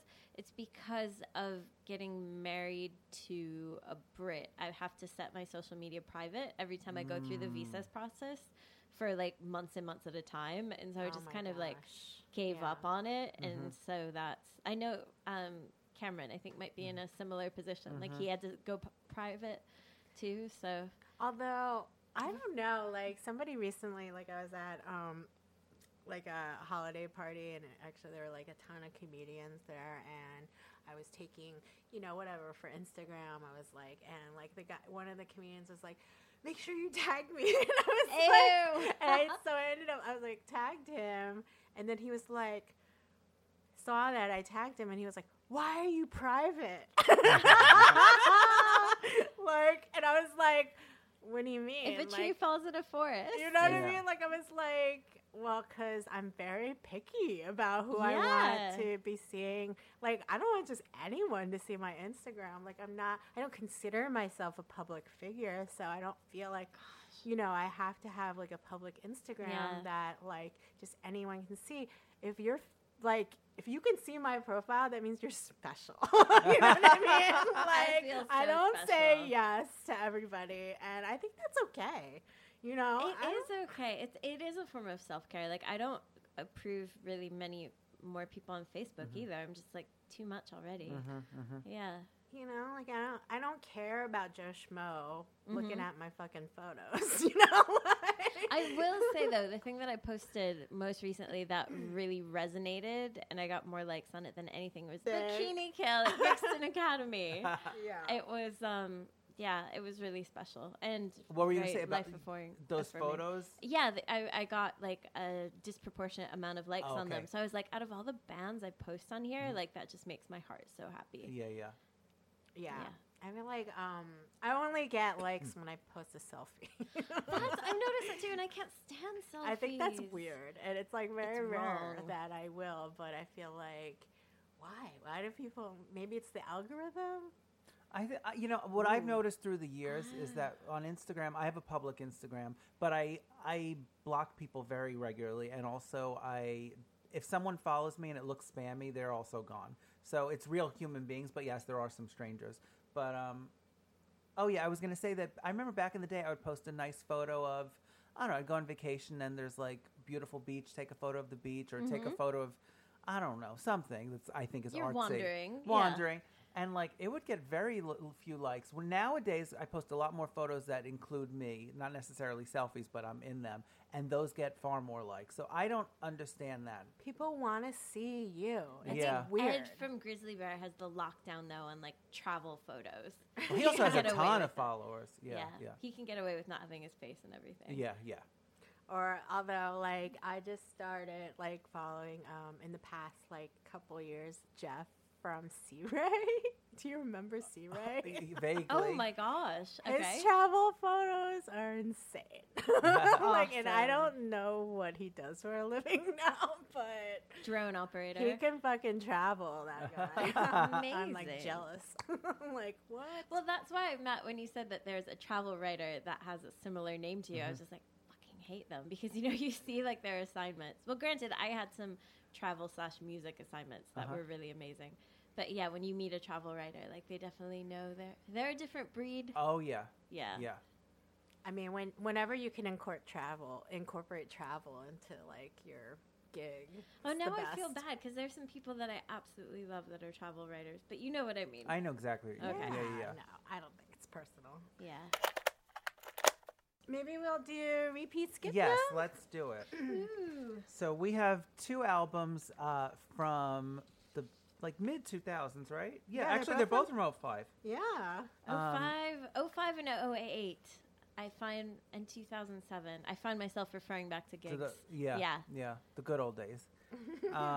But the first one is an artist that Abbey, you had mentioned earlier in the episode, and it's Robin when she released that self-titled album that was like her big comeback. Yeah. Yeah. 2.0, basically. Yeah. I feel like it was the first time in a while that like the indie kids, other than Annie, like the indie kids were like, Hey, Annie. yeah, Oh, I love my that God, album. Annie. I'm so excited. Chewing gum. But like Shout out to Bergen. yes, but like I feel like the indie kids, at least in the U.S., really steered away from anything kind of fun Yeah, for they a long really time, did. Like, and Clap Robin Your and Hands, Annie Say brought Yeah it back. was the most like Oh, please. animated people. Yeah. Oh my gosh, I remember being in the photo pit at midnight on New Year's Eve when Stereo Gum, gosh, was it Hammerstein Ballroom? Like had Clap Your Hands, Say Oh Yeah. my God. And like looking Wow. up in the balcony, and like Scott and Almert were there, and David Byrne was there, and everyone was like hugging, and I was by myself like in the photo pit. Like these balloons were falling, and I was like, this is my life. Sorry, but yeah, there definitely was. I think maybe that's when I started blogging with more enthusiasm, especially about female artists, when like pop got to be okay to blog about. Yeah. Yeah. So, do you guys have memories of this album Well, in particular? well, it's interesting because the album came out a year before she actually made it to the States, right? So, I mean, I had such a different relationship with albums, not having seen the person live. Yeah. So I think maybe that's why it resonated with me so long, because I fell in love with the album, saw her in concert, and it was just like, where have you been all my life kind Yeah. of thing. She's always been one of those performers for me that just kind of takes you to a different place, you know? And she just is so brilliant, it goes without saying, but merging the dance element with these lyrics that tear at you, you know? And like, I still remember, kudos to my friend Maria, like whenever we hear Hang With Me, like just holding hands with her at a show, and like, yeah, or Bum Like You. I mean, compared to the albums that followed, the production isn't as sophisticated. Yeah. But I think that was the good gateway drug to get people back into her. Like Konnichiwa Bitches. Like, it's so simple. There's all like the chiptune kind of elements and the samples, and it just, that video. Do you remember? And she dressed up like a bumblebee. Yeah, I do. Yeah. I was actually a few days ago when I was coming home from Berlin, I had a layover in Oslo, and one of the stores was playing, like in the airport, was playing Konnichiwa Bitches, and I was like, oh, I haven't heard this in a while, but yeah, of course I'm hearing it right now, you know. You want to rumble in my jungle? Yeah. Yeah, I like the simplicity of the production, though. I feel like when I don't think like I was like super into Robin when this came out, but I like love her now, and like listening back, I realized I did know these songs. I just didn't know that they all lived on one album. Yeah. I think that's the case with a lot of people. And then I was like, actually, it still holds up, and actually, it still sounds hip, even though it's so simple and the production isn't as like super produced. I like that, and I was like, actually, I would like to listen to this album today. Like, not all albums hold up over time, you know. And but I liked her sound, and then I could see like the evolution, kind of. Yeah, you know? absolutely. 'Cause So what's your favorite song off the album? I liked "Who's That Girl." That's such a great single. Yeah, I mean, it's just easy to sing along to, and if you listen to this podcast, you know I'm always like picking the emo, like unrequited love song. Season 3. It's like, I feel like when I was living this like indie rock life, like that was my life. It was like, oh, I like that guy, but he doesn't like me. So like any song that was like that would be like tears. Why does he have a beard? Why does he wear plaid? Why does this keep happening to me? No, it was like, why does he like that other girl, not me? Oh, so when you hear the song, it's more like, who's that girl? Yeah, who's that girl that you dream of? Oh my gosh. Well, it's funny because this was the one song that I resisted when the album came out, just because of Madonna and Who's That Girl. Yeah. Of course. But now, if somebody sings Who's That Girl, like my head will go to the Robin song. I'm Me not really too, blown actually. away. Yeah. Oh. I That actually like. Swedish magic. Yeah, I don't even think of the Madonna song until, I haven't thought of that particular song in a long time. And the movie. And I the mean, that movie yeah. was so good. Yeah. But she had, was it a panther or something? I don't There were jewels. I need to go home and do some watching. Yeah. Like now I'm trying to figure out who the guy in that movie was. Oh God. Anyway. Oh, wasn't it Sean Penn? Didn't they make it together? Like And when they who's were that married? girl? I thought it was like a different dude. I have to Now look I it have up. to Google Yeah. it. Okay. Live Googling. But So in the meantime, I want to know what your favorite is on that album. it's With Every Heartbeat. Yeah. And I think, okay, it's so funny because I used to catch myself using terminology when I would do my posts, and I would outlaw them. I had it on a Post-it note on my like computer screen, like with a line through it. And one of the things I forbade myself to use was shimmering synths. But I'm sorry, in that song, courtesy of Clear Up, like it's just it just transports you somewhere. Yeah. It's just the perfect. No, that is pop a love really song. great one. Yeah. Actually, I almost forgot about that one when I was revisiting this And album. it hurts with Every every heartbeat, heartbeat. Like yeah. if you just break down the lyrics, you're just like, oh my gosh, Yeah. kind of deep. Like Yeah. it sounds really like ephemeral and stuff. But I love this whole album pretty much, but for some reason, when I was revisiting this over the last couple days, "Bum Like You" stood out. I still kind of love that same. song. It's a good Yeah. one. Yeah. I think because we used to sing it every time there would be like a breakup or something, like you know, like you just kind of drop it into the equation. I also just love that lyric. Like, what is it? My new favorite thing to do is hang around with a Hang bum around like with a bum like yeah, you, yeah. No, that's a great one. But I love this whole album. In fact, the only things I'd skip just because, as Jin knows, I'm not into super long songs, and I really don't like interludes. So I would skip the interludes. Oh Yeah. yeah. I Yeah. mean, It's just not my thing. Interesting choices. Yeah. Yeah. But I think, again, because she came from a production side too, she was probably like, I'm going to put this in and, and we're still going to do it, Yeah. package it that way. So I have to respect her choice Of for course. that on all of these songs in the album. But yeah, the interludes, I find myself skipping through because I just want to get something like, Yeah. I was hang with me. skipping Eclipse. I just I also Same. like things that like stick out in an album like a sore thumb. Like I don't understand. It's like we've talked about this before where it's like, okay, they want to show her diversity or her like range. Yeah. But it just doesn't work with the album. I like an album that's like a story, and I used to love it when the songs went into each other, like cut copy. Mm-hmm. Yeah. Yes. Yeah. Yeah. It's not like that anymore. It's all about singles. Yeah. And Drip releases. Yes. Honestly, if I were still blogging, I would put that on my post-it note of do not use. Yeah. Verboten. Yeah. But yeah, I mean, there's so much to say about Robin, but I just, to summarize for me, like, I mean, this is when I really fell in love with her music. You mean it wasn't her Buffy the Vampire Slayer Robin 1.0? I still love Robin 1.0. What's the initial single that was huge? Show Me Love. Thank you. Yeah. Oh, yeah. I yeah. mean, actually, when I saw her once at Terminal 5 years back, she busted that out as an encore. Yeah. Yes. Yeah. Oh, that But was great. I haven't seen her on recent tours just because now she's a stadium act in the States, Yeah. which I never thought would happen. And she'll Wow. play MSG or Barclays, and the good seats are $200 a pop, and I'm just like, I remember when you played Webster Hall with Khalees for $15. You know? Oh my gosh, that was such a good show. Yeah. And then there was she did the side ballroom upstairs at Hammerstein. Like everybody had to stuff into an elevator to get up.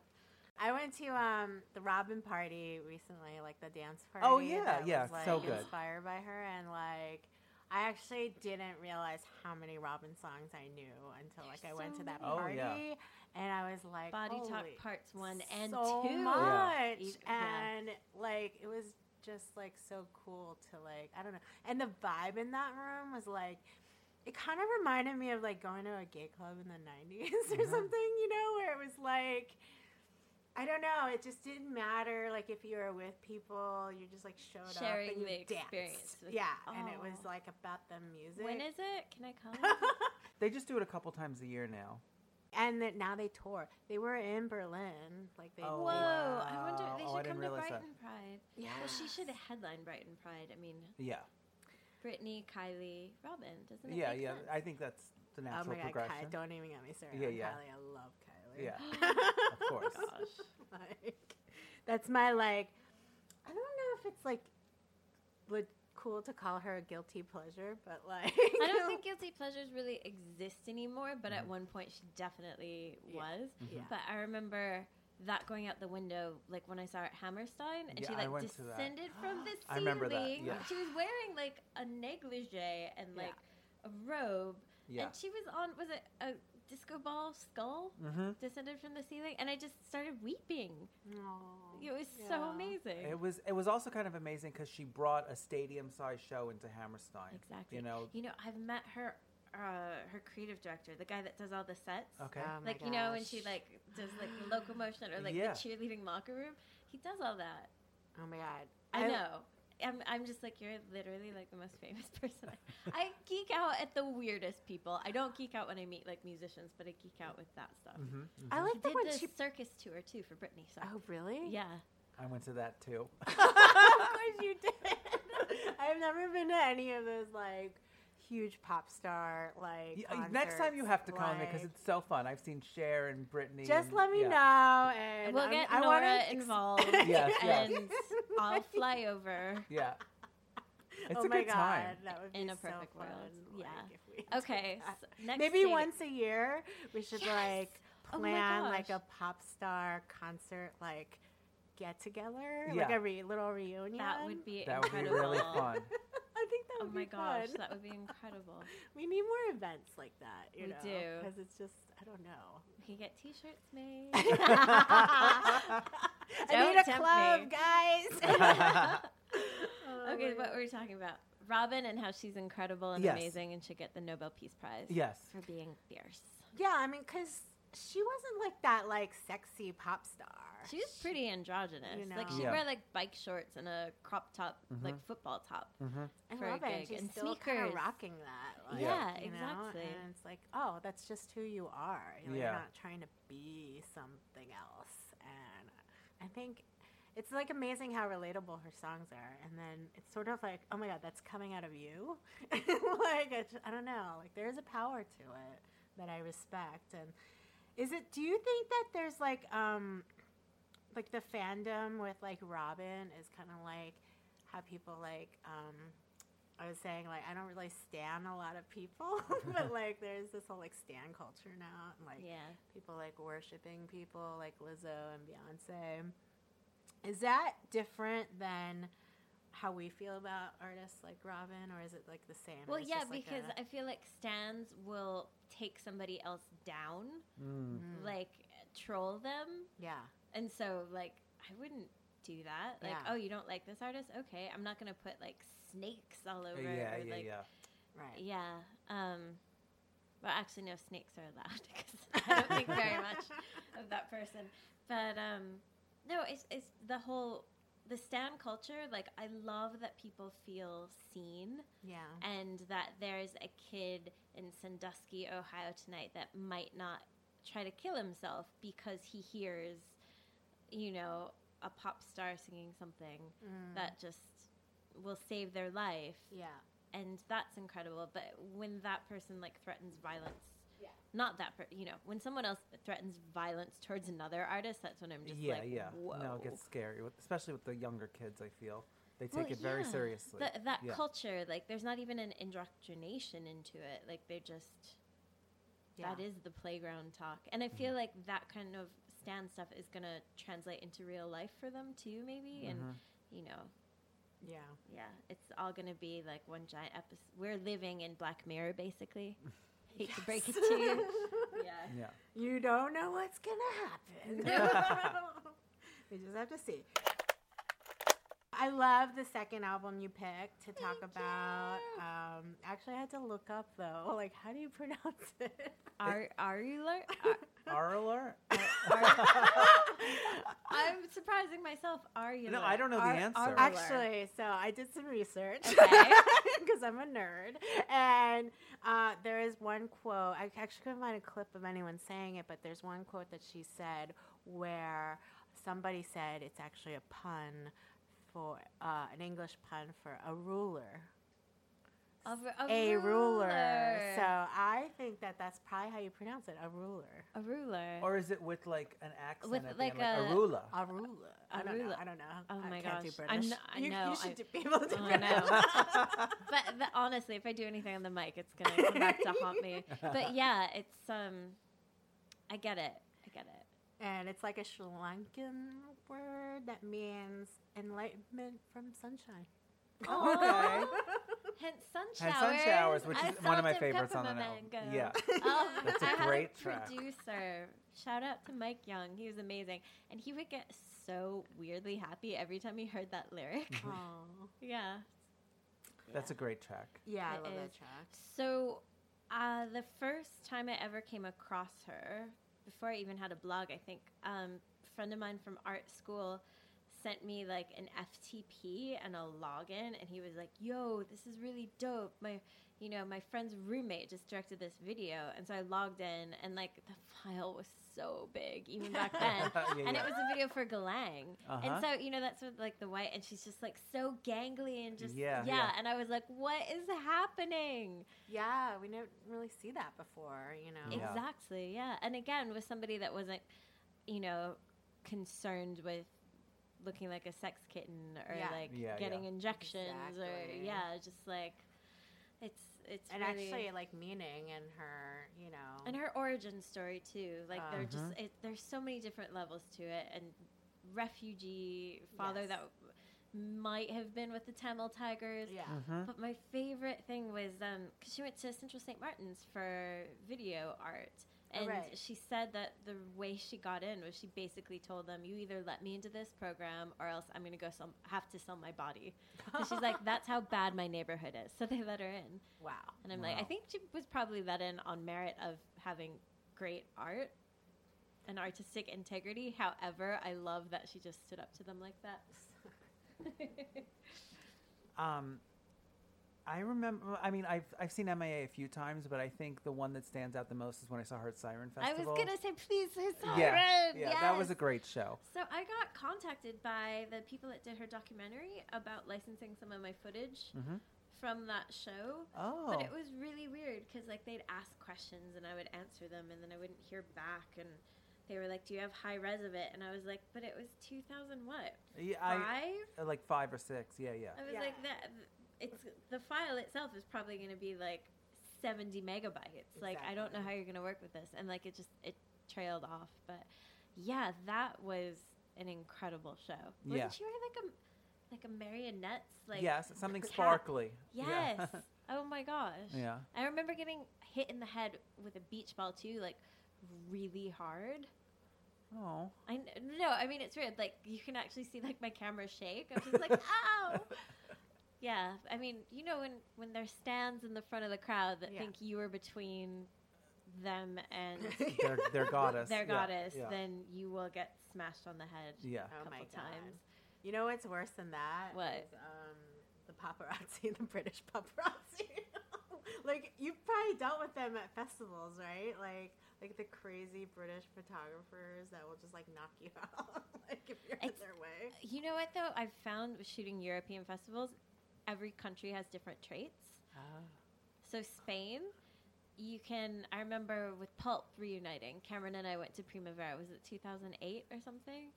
That sounds right. So that sounds right. Got in line at the photo pit, like something crazy, like 2 or 3 hours before, and I just, stood there. I didn't even sit. I just stood there. I was like, I'm going to take photos of Pulp. And then I feel like it's okay to do when you're a Spanish music photographer is you smoke a cigarette. You kind of all huddle towards the entrance. You smoke a cigarette, and then no matter who's been standing in line, then you just cut in front of them. Oh, God. And Germans, I feel like, do the Hail Mary thing. Like they'll hold the camera up and shoot like that. Yeah. So I do, thank you. I feel seen for talking about the British paparazzi. But I mean, that getting elbowed out of the way is, I think that's more of like an agency thing. Like, I'm here for Getty. Oh, yeah. right. It doesn't matter what country they're from. If they have like they think a God-given need to be there. Right. Yeah, I've had Yeah. to deal with quite a few wire photographers over the last few years in my day job, and it's almost always like they're cocky or rude or And they won't sign the disrespectful contract. to like the house photographer or someone else. Completely, Yeah. And I was a house photographer for a lot of stuff. Yeah. And so I saw the worst sides of humanity. Some So people. funny. Yeah, just to get the shot. Yeah, Yeah. there was who was it? I think it was Motormouth after one particularly trying ATP. They asked me if I would write like an etiquette book for concert photographers. Oh my god. And I was like, oh, so ready to do it on the train back. But yeah. You need to include that in your book. Yes, yes. So should we pick our repeat and skips? Oh gosh. Our guest, would you like to start? Ombre. Repeat and repeat and repeat again. It's hypnotic. And it's so simplistic. And I mean, because I listen to Kala all the time too. Mm-hmm. And I love. Yeah, that was a great follow-up. Yeah, exactly. That was a 1-2 punch. Like, I think it's really hard to do. Ombre. There's just something really flirty about it. Yeah. Take my number, call me. Yeah. Yeah. Yeah, There are a lot of that- flirty moments on the album. And then Sun Showers is Yes. great. Glang. The self-titled one that closes out the album is just kind of meh for me. You know, I actually don't even remember that. Yeah, Yeah. it's maybe it's like a special edition or something Okay. I have. But look yeah. into it. Yeah. Yeah. Um, But it was funny because I was on Fifth Avenue today. I was like, I'm going to go see the Robert Mapplethorpe exhibit at the Guggenheim. Meanwhile, phone is going crazy with the band on the road, Got it. texting me like, do you have our company incorporation papers? It's like, really, today. But I had the album on in my headphones, and I was walking, not in the crosswalks, but I was walking and texting and bumping that album, and I was just like, I can do this. I got this. Yeah, yeah. I am a boss lady. Yeah. Like, it was just a good feeling. And it's that kind of album, too. Mm-hmm. I I agree. like albums that make me feel cool. Yeah, and also, I love music that, like, I've never really heard before. Yeah. Like, a kind of new sound. Yeah. Yeah, when she came out, I feel like everybody was like, "What's going on over here? This is something that we have not heard before." And one thing I did blog about in the past, I know we could get Cameron in on the conversation, too, is she, I believe, was crashing with Elastica's Justine at the time. And if you listen to Justine's solo music at the time, it's very similar. Like, I think Justine really helped her. We She talked was like, about Elastica the Apparently last she episode. gave her like first drum machine, right? Yeah, Like, yeah. And, like she got gigs from her before, like actually ever even. Yeah, when delving she was just a into- video, like, yeah, or art graphics, student. like, Grad student. It's interesting because we've talked like. Mm-hmm. Love Justine. Definitely wanted to be her at one point in Oh my my gosh. life. Literally, I just got my eyebrows tattooed on the other day because of the overplucking. Thanks to Justine and Mickey. Yeah, now I remember like cutting my hair short like that. Oh, and then yeah, me too. crying because it Oh. didn't look as good, like the same on me. Oh, no. You're like, oh right, I don't look like her. Gosh, I got my hair chopped off when I moved to New York. There was, in the original Patricia Field, like, brownstone store, there was a Yeah. salon, Perfidia's Hair World, and Perfidia gosh. chopped all my hair off. I had, like, 2 inches. Oh, I would have Went cried. pink. But some people can rock the short hair. It Yeah. just wasn't me. Like I would have been like that kid who was like mistaken for a boy or something, and Oh, I was definitely mistaken for a boy several times. My friends were like, but Audrey Hepburn had short hair. And I was like, I don't have Audrey Hepburn's neck. But maybe we should do a whole episode about, like, 90s style icons that are still embedded in our, yes, yeah, definitely. We'll have to do a in whole our other psyche. episode. Yeah.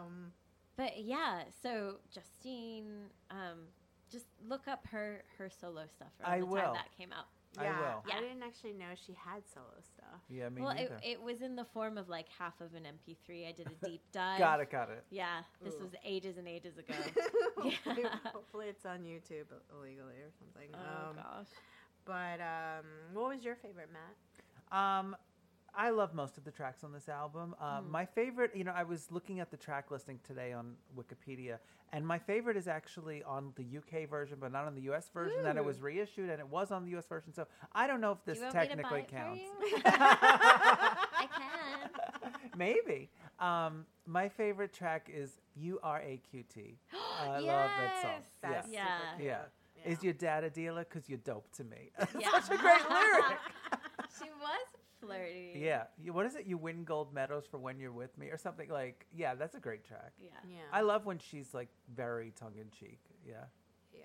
Same. I was like watching this interview that she did when I was trying to figure out how do you pronounce the album name, and she was talking about how like people always only ask her serious questions, like they never like ask her something fun. That's true. And like she does have a fun side, she does have a sense of humor, and but nobody ever really taps into that too much, which I thought was really interesting. I do remember an interview with her. I think because do you remember when she started working with African Boy? So there was like a video feature where they went to her house and like her hair was like fluorescent orange and she was like, my hairdresser was doing Ketamine and it just turned out like this. I don't know why that's just still stuck with me. I was like, wow, you're really relaxed. That's amazing. Yeah. Yeah. But like that song is a perfect example of her like having some kind of sense of humor in a song. Yeah. You know? And like, I don't know. It's just like a little bit lighter vibe, Do you remember the Creators Project when they took over Milk Studios? Yes. It was Deanne Tward's premiere Oh my God. debut. Deanne Yeah, Bird. that's another. Weirdly enough, Alien came in on an algorithm after listening to this one. And I was haven't just thought like, of how that does in that a happen? But yeah, so when she played like the small room upstairs, and didn't she have like red, white, and blue stripes in her hair? I think I missed this show. I didn't see it, but obviously It was crazy. paying attention to what was on that programming. Interpol played the loading dock. Okay, wait. Can I do an aside? I don't know if this will make the final cut. The reason, so the first thing I ask when people say is, "Have you read Meet Me in the Bathroom?" It's like the perfect encapsulation of that time. And I was like, unless it involves www.carlosdhasherpes.com. Oh, yes. And Oh my God. take this conversation elsewhere. You Exactly. either know what I'm talking about or you don't. Yeah. Oh God, that was the thing. Yeah. That was a thing, and that boyfriend was mad. Yeah. I love those random sites that would just pop up like that. Like, have we talked about the anti-blogger blogger? Remember Yeah. that? Oh yeah, remember that? Or oh my gosh, was it Hipster Runoff? Oh, Hipster Runoff was Yes. that's its own episode someday. Oh Maybe my- episode have me 10, back. season 10. Have me back for that one because I actually Anytime. saw him, and he wasn't hip. Like that was the interesting thing. Wow. Yeah, like members only jacket, but like not ironic. I don't think. Got it. Gotcha. Anyway, yeah. Jim, did you tell us your favorite yet? I don't know. My favorite is Amazon. Oh, I that's a love good it. track. And like, I know it's like a song that where like she's like saying her name a lot, but I love that because that's kind of like that's a like Baller. classic rapper move. Yeah, you yeah. know Yeah, what I mean? exactly. It's like know my name, and like so I thought that was like really good, but it also had like a very soft tropical vibe, so it was like really forceful when she was like saying her name, but then like got this like really nice vibe to it that I was like, really into. But You I can dash my curry any day, girl. yeah, actually, I was like, what the fuck does that mean? It's only in the Urban Dictionary, so it doesn't really. But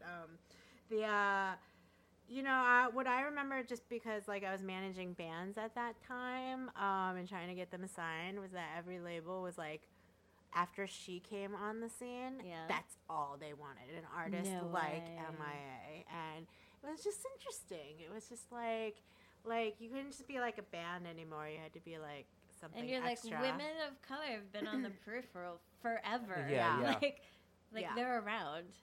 So, like, I definitely noticed, like, a shift in, like, label signing paradigm. and, like, A&R. Interesting. Like, Yeah. they want whatever is like the new hot thing, and then it became, it's like, it's sort of like if you like thought about like Fader Fort and like the programming at Fader Fort when like, it was actually downtown in the old fort. yeah, yeah. and then how that has like changed. It's always like whatever is like the hip thing, like that's at Fader Fort, that year. Oh my gosh! So I remember when it was Amy Winehouse and the Kills. That was an amazing Fader Fort year. And then there's another one where it was like a Lou Reed tribute, but he actually showed up. Oh God, that's amazing. That one I remember. Yeah. Yeah. Their dog had to run to the airport or something. Ezra Furman was there. Yeah, it's crazy. And Moby came on stage. Moby, yeah. I was just like, why are you here? Yeah. He now he's hiding cool. from the world after his stupid comments around the book. I never interviewed him because they'd always pitch him as an interview no matter what label he was on. And they'd be like, sure, come to the radio studio. And the answer would be like, he prefers to do interviews in his home. Okay. Ergo, it didn't happen. Well, yeah. maybe just let's be completely innocent about it. Maybe it's because he didn't want to leave or something or get stared at. But I just thought it was weird. Yeah. Yeah. Excuse me, little hombre. Oh, wait, does Emma says hombre, doesn't she? I think she says hombre. She's hombre. Yeah. It's like when people say white. To me, when I hear that, I think like Connecticut, rich, waspy lady, cool, middle-aged, has a Mercedes, maybe, Oh, gosh. I'm white. Pronounce that H. You know what? Okay, full disclosure, I thought Georgia Smith, well, just because you know how it's like spelled with the J's, was like Yoria or something. Oh, Yeah. I've done that many a time. So yeah, with the J and screwing it up. knows? I think my These nail days. artist was like, yeah, Georgia Smith. And I was like, do you mean Yoria? And like the entire salon just like busts out. They're like, no, Abbey. Because I'm the only American in there too. So they're just used to it at that point. I love stuff like that though, like the little like cultural missteps in language. Yeah. So one thing I think as bloggers we all banded together was to make sure the world knew how to say chick, chick, chick. Yeah, that's true. I mean, think how many posts, how many titles started with that. It's not exclamation point, exclamation point, exclamation point. But then it was like so broad. Yeah. Then it became like anything 3 times. I think they tried to market it as anything 3 times, but that's not what it was. It was chick, chick, chick. Yeah. But yeah, did we talk about like our skips? We did not. For me, it's also the interludes. I'm just not down with that. I don't know. I'm with Matt. I think that's the one that I was just like, it's not grabbing me the way. But I feel bad, like, even saying it, though, because I respect the album and the artist. So take that how you want it. It's just it's like, only because you guys are, like, telling me to pick something. Yeah. Pure pressure. yeah, and honestly, I don't see it as like, it's not like it's a terrible artistic choice. It's just like, who's gonna listen to an interlude Like, over what and would you over again? actually You know, skip? Yeah. it's not a song. I feel like sometimes, like, they're like, oh, I made this really cool beat, but we never did anything with it. Let's just throw it on there. Yeah, Like, yeah. Oh my But gosh. maybe there's more thought to it. This stuff was, like, actually on that mixtape, though. Piracy Funds Terrorism. Like, some of those skits. They're calling it skits. Yeah, but, yeah. we're, like, actually on there because I was, like, looking back, and I was like, that was actually, like, when I, like, that's probably what you were talking about, like, the mixtape. Is maybe how you got into it. Yeah. And I loved kind of listening to those like mashups because the mashup became like a super huge thing after that. Yeah. It was all about like DJ Top mashup culture. Cat. Yeah, Like, as far as, like, posting MP3s for download. Did he do one that was, like, around the world, Daft Punk, and then Justin Timberlake, What Goes Around? That sounds correct. I don't know how you remember that. And That's it's amazing. so good. Yeah. It is so tight. And then people are always mashing Love Cats into things. yeah. Yes. Oh, Peter, Bjorn, and Jan. Which what track? the one that everyone loves, the whistling one. Oh. Oh, young folks. Yeah. Young people. Oh my God. Young- Jen, Get what off is my wrong lawn. with you? Young children. Young people. I think they like being called little people. Oh my goodness. You mean I can't kids? say that. Oh, I forgot to mention I also love $10 on this album. Yes, Yeah. same. But That's a good I one. actually, when I hear that song, I'm just kind of like singing along, dancing along. But I don't know. I assume when she's saying for $10, I'll give you anything you want. It's not so much as she's being funny. It's that like, is that a reference to some sort of prostitution or something? I'm Like I'm that be other very women ignorant are about forced this. to resort to. Yeah. I will take a look into I'm gonna that. have to dig a little deeper with that. You know, Yeah. I would not mind, like, it's so hard when you have to go back to an artist and say, like, hey, so thanks for turning in the album. We've got the release date. Could you please do a track by track? Oh yeah. Blow by blow, you know, what you were thinking. But in this case, like, I would so love to hear her thoughts. Yeah. On Or those maybe songs. like once we're done recording, I'm gonna pop onto Genius and see if they have something, like the Yeah. anecdote or something. Because I feel like with a lot of these songs, there's political messages that are buried within that maybe, for me anyway, I wouldn't pick up on right away. Right. You know, and I probably have forgotten over the last 15 years. You know. There was like one interview that I saw. I watched so many YouTube interviews of her, where she actually would tell a story and then start singing the song, part of the song that related to that story. So you really Whoa. actually saw that she was telling this story through her song. It wasn't just That's a lyrical, incredible. you know, melody or whatever.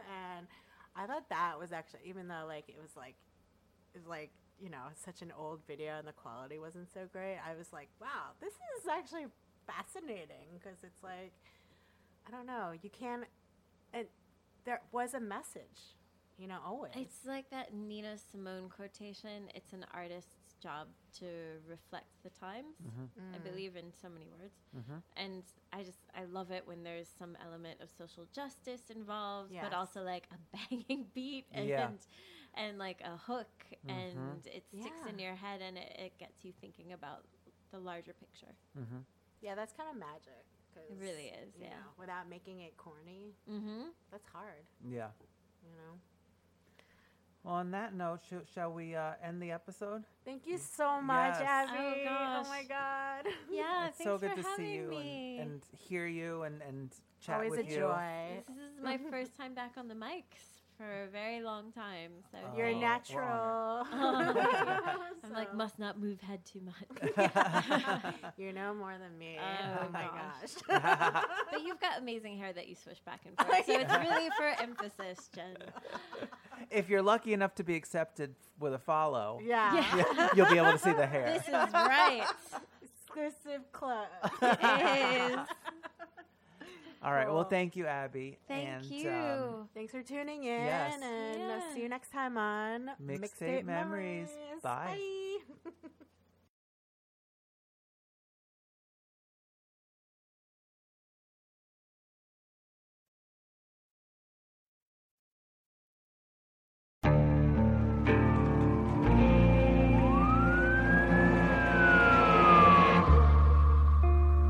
What would you do to achieve the American dream? The big house, the happy family, the money. 911, what's your emergency? Would you put in the hours? Would you take a big swing? What's the problem? What's the problem? Would you lie? Would you cheat? Were they shot? Were they shot? Would you kill? Yes. My mom is dead. My mom is right there. From Airship, the studio behind American Scandal, comes a new true crime history podcast. I'm Jeremy Schwartz, and I'll be taking you inside the minds of some of our most notorious felons and outlaws, exploring the dark side of the American dream. In my new show, American Criminal, you'll meet the picture-perfect brothers who killed their parents, the thief who stole babies, the crypto king who siphoned off billions, and plenty more. From assassins and gangsters to killers and con artists. Whatever the case, whoever the criminal, you don't know the full story.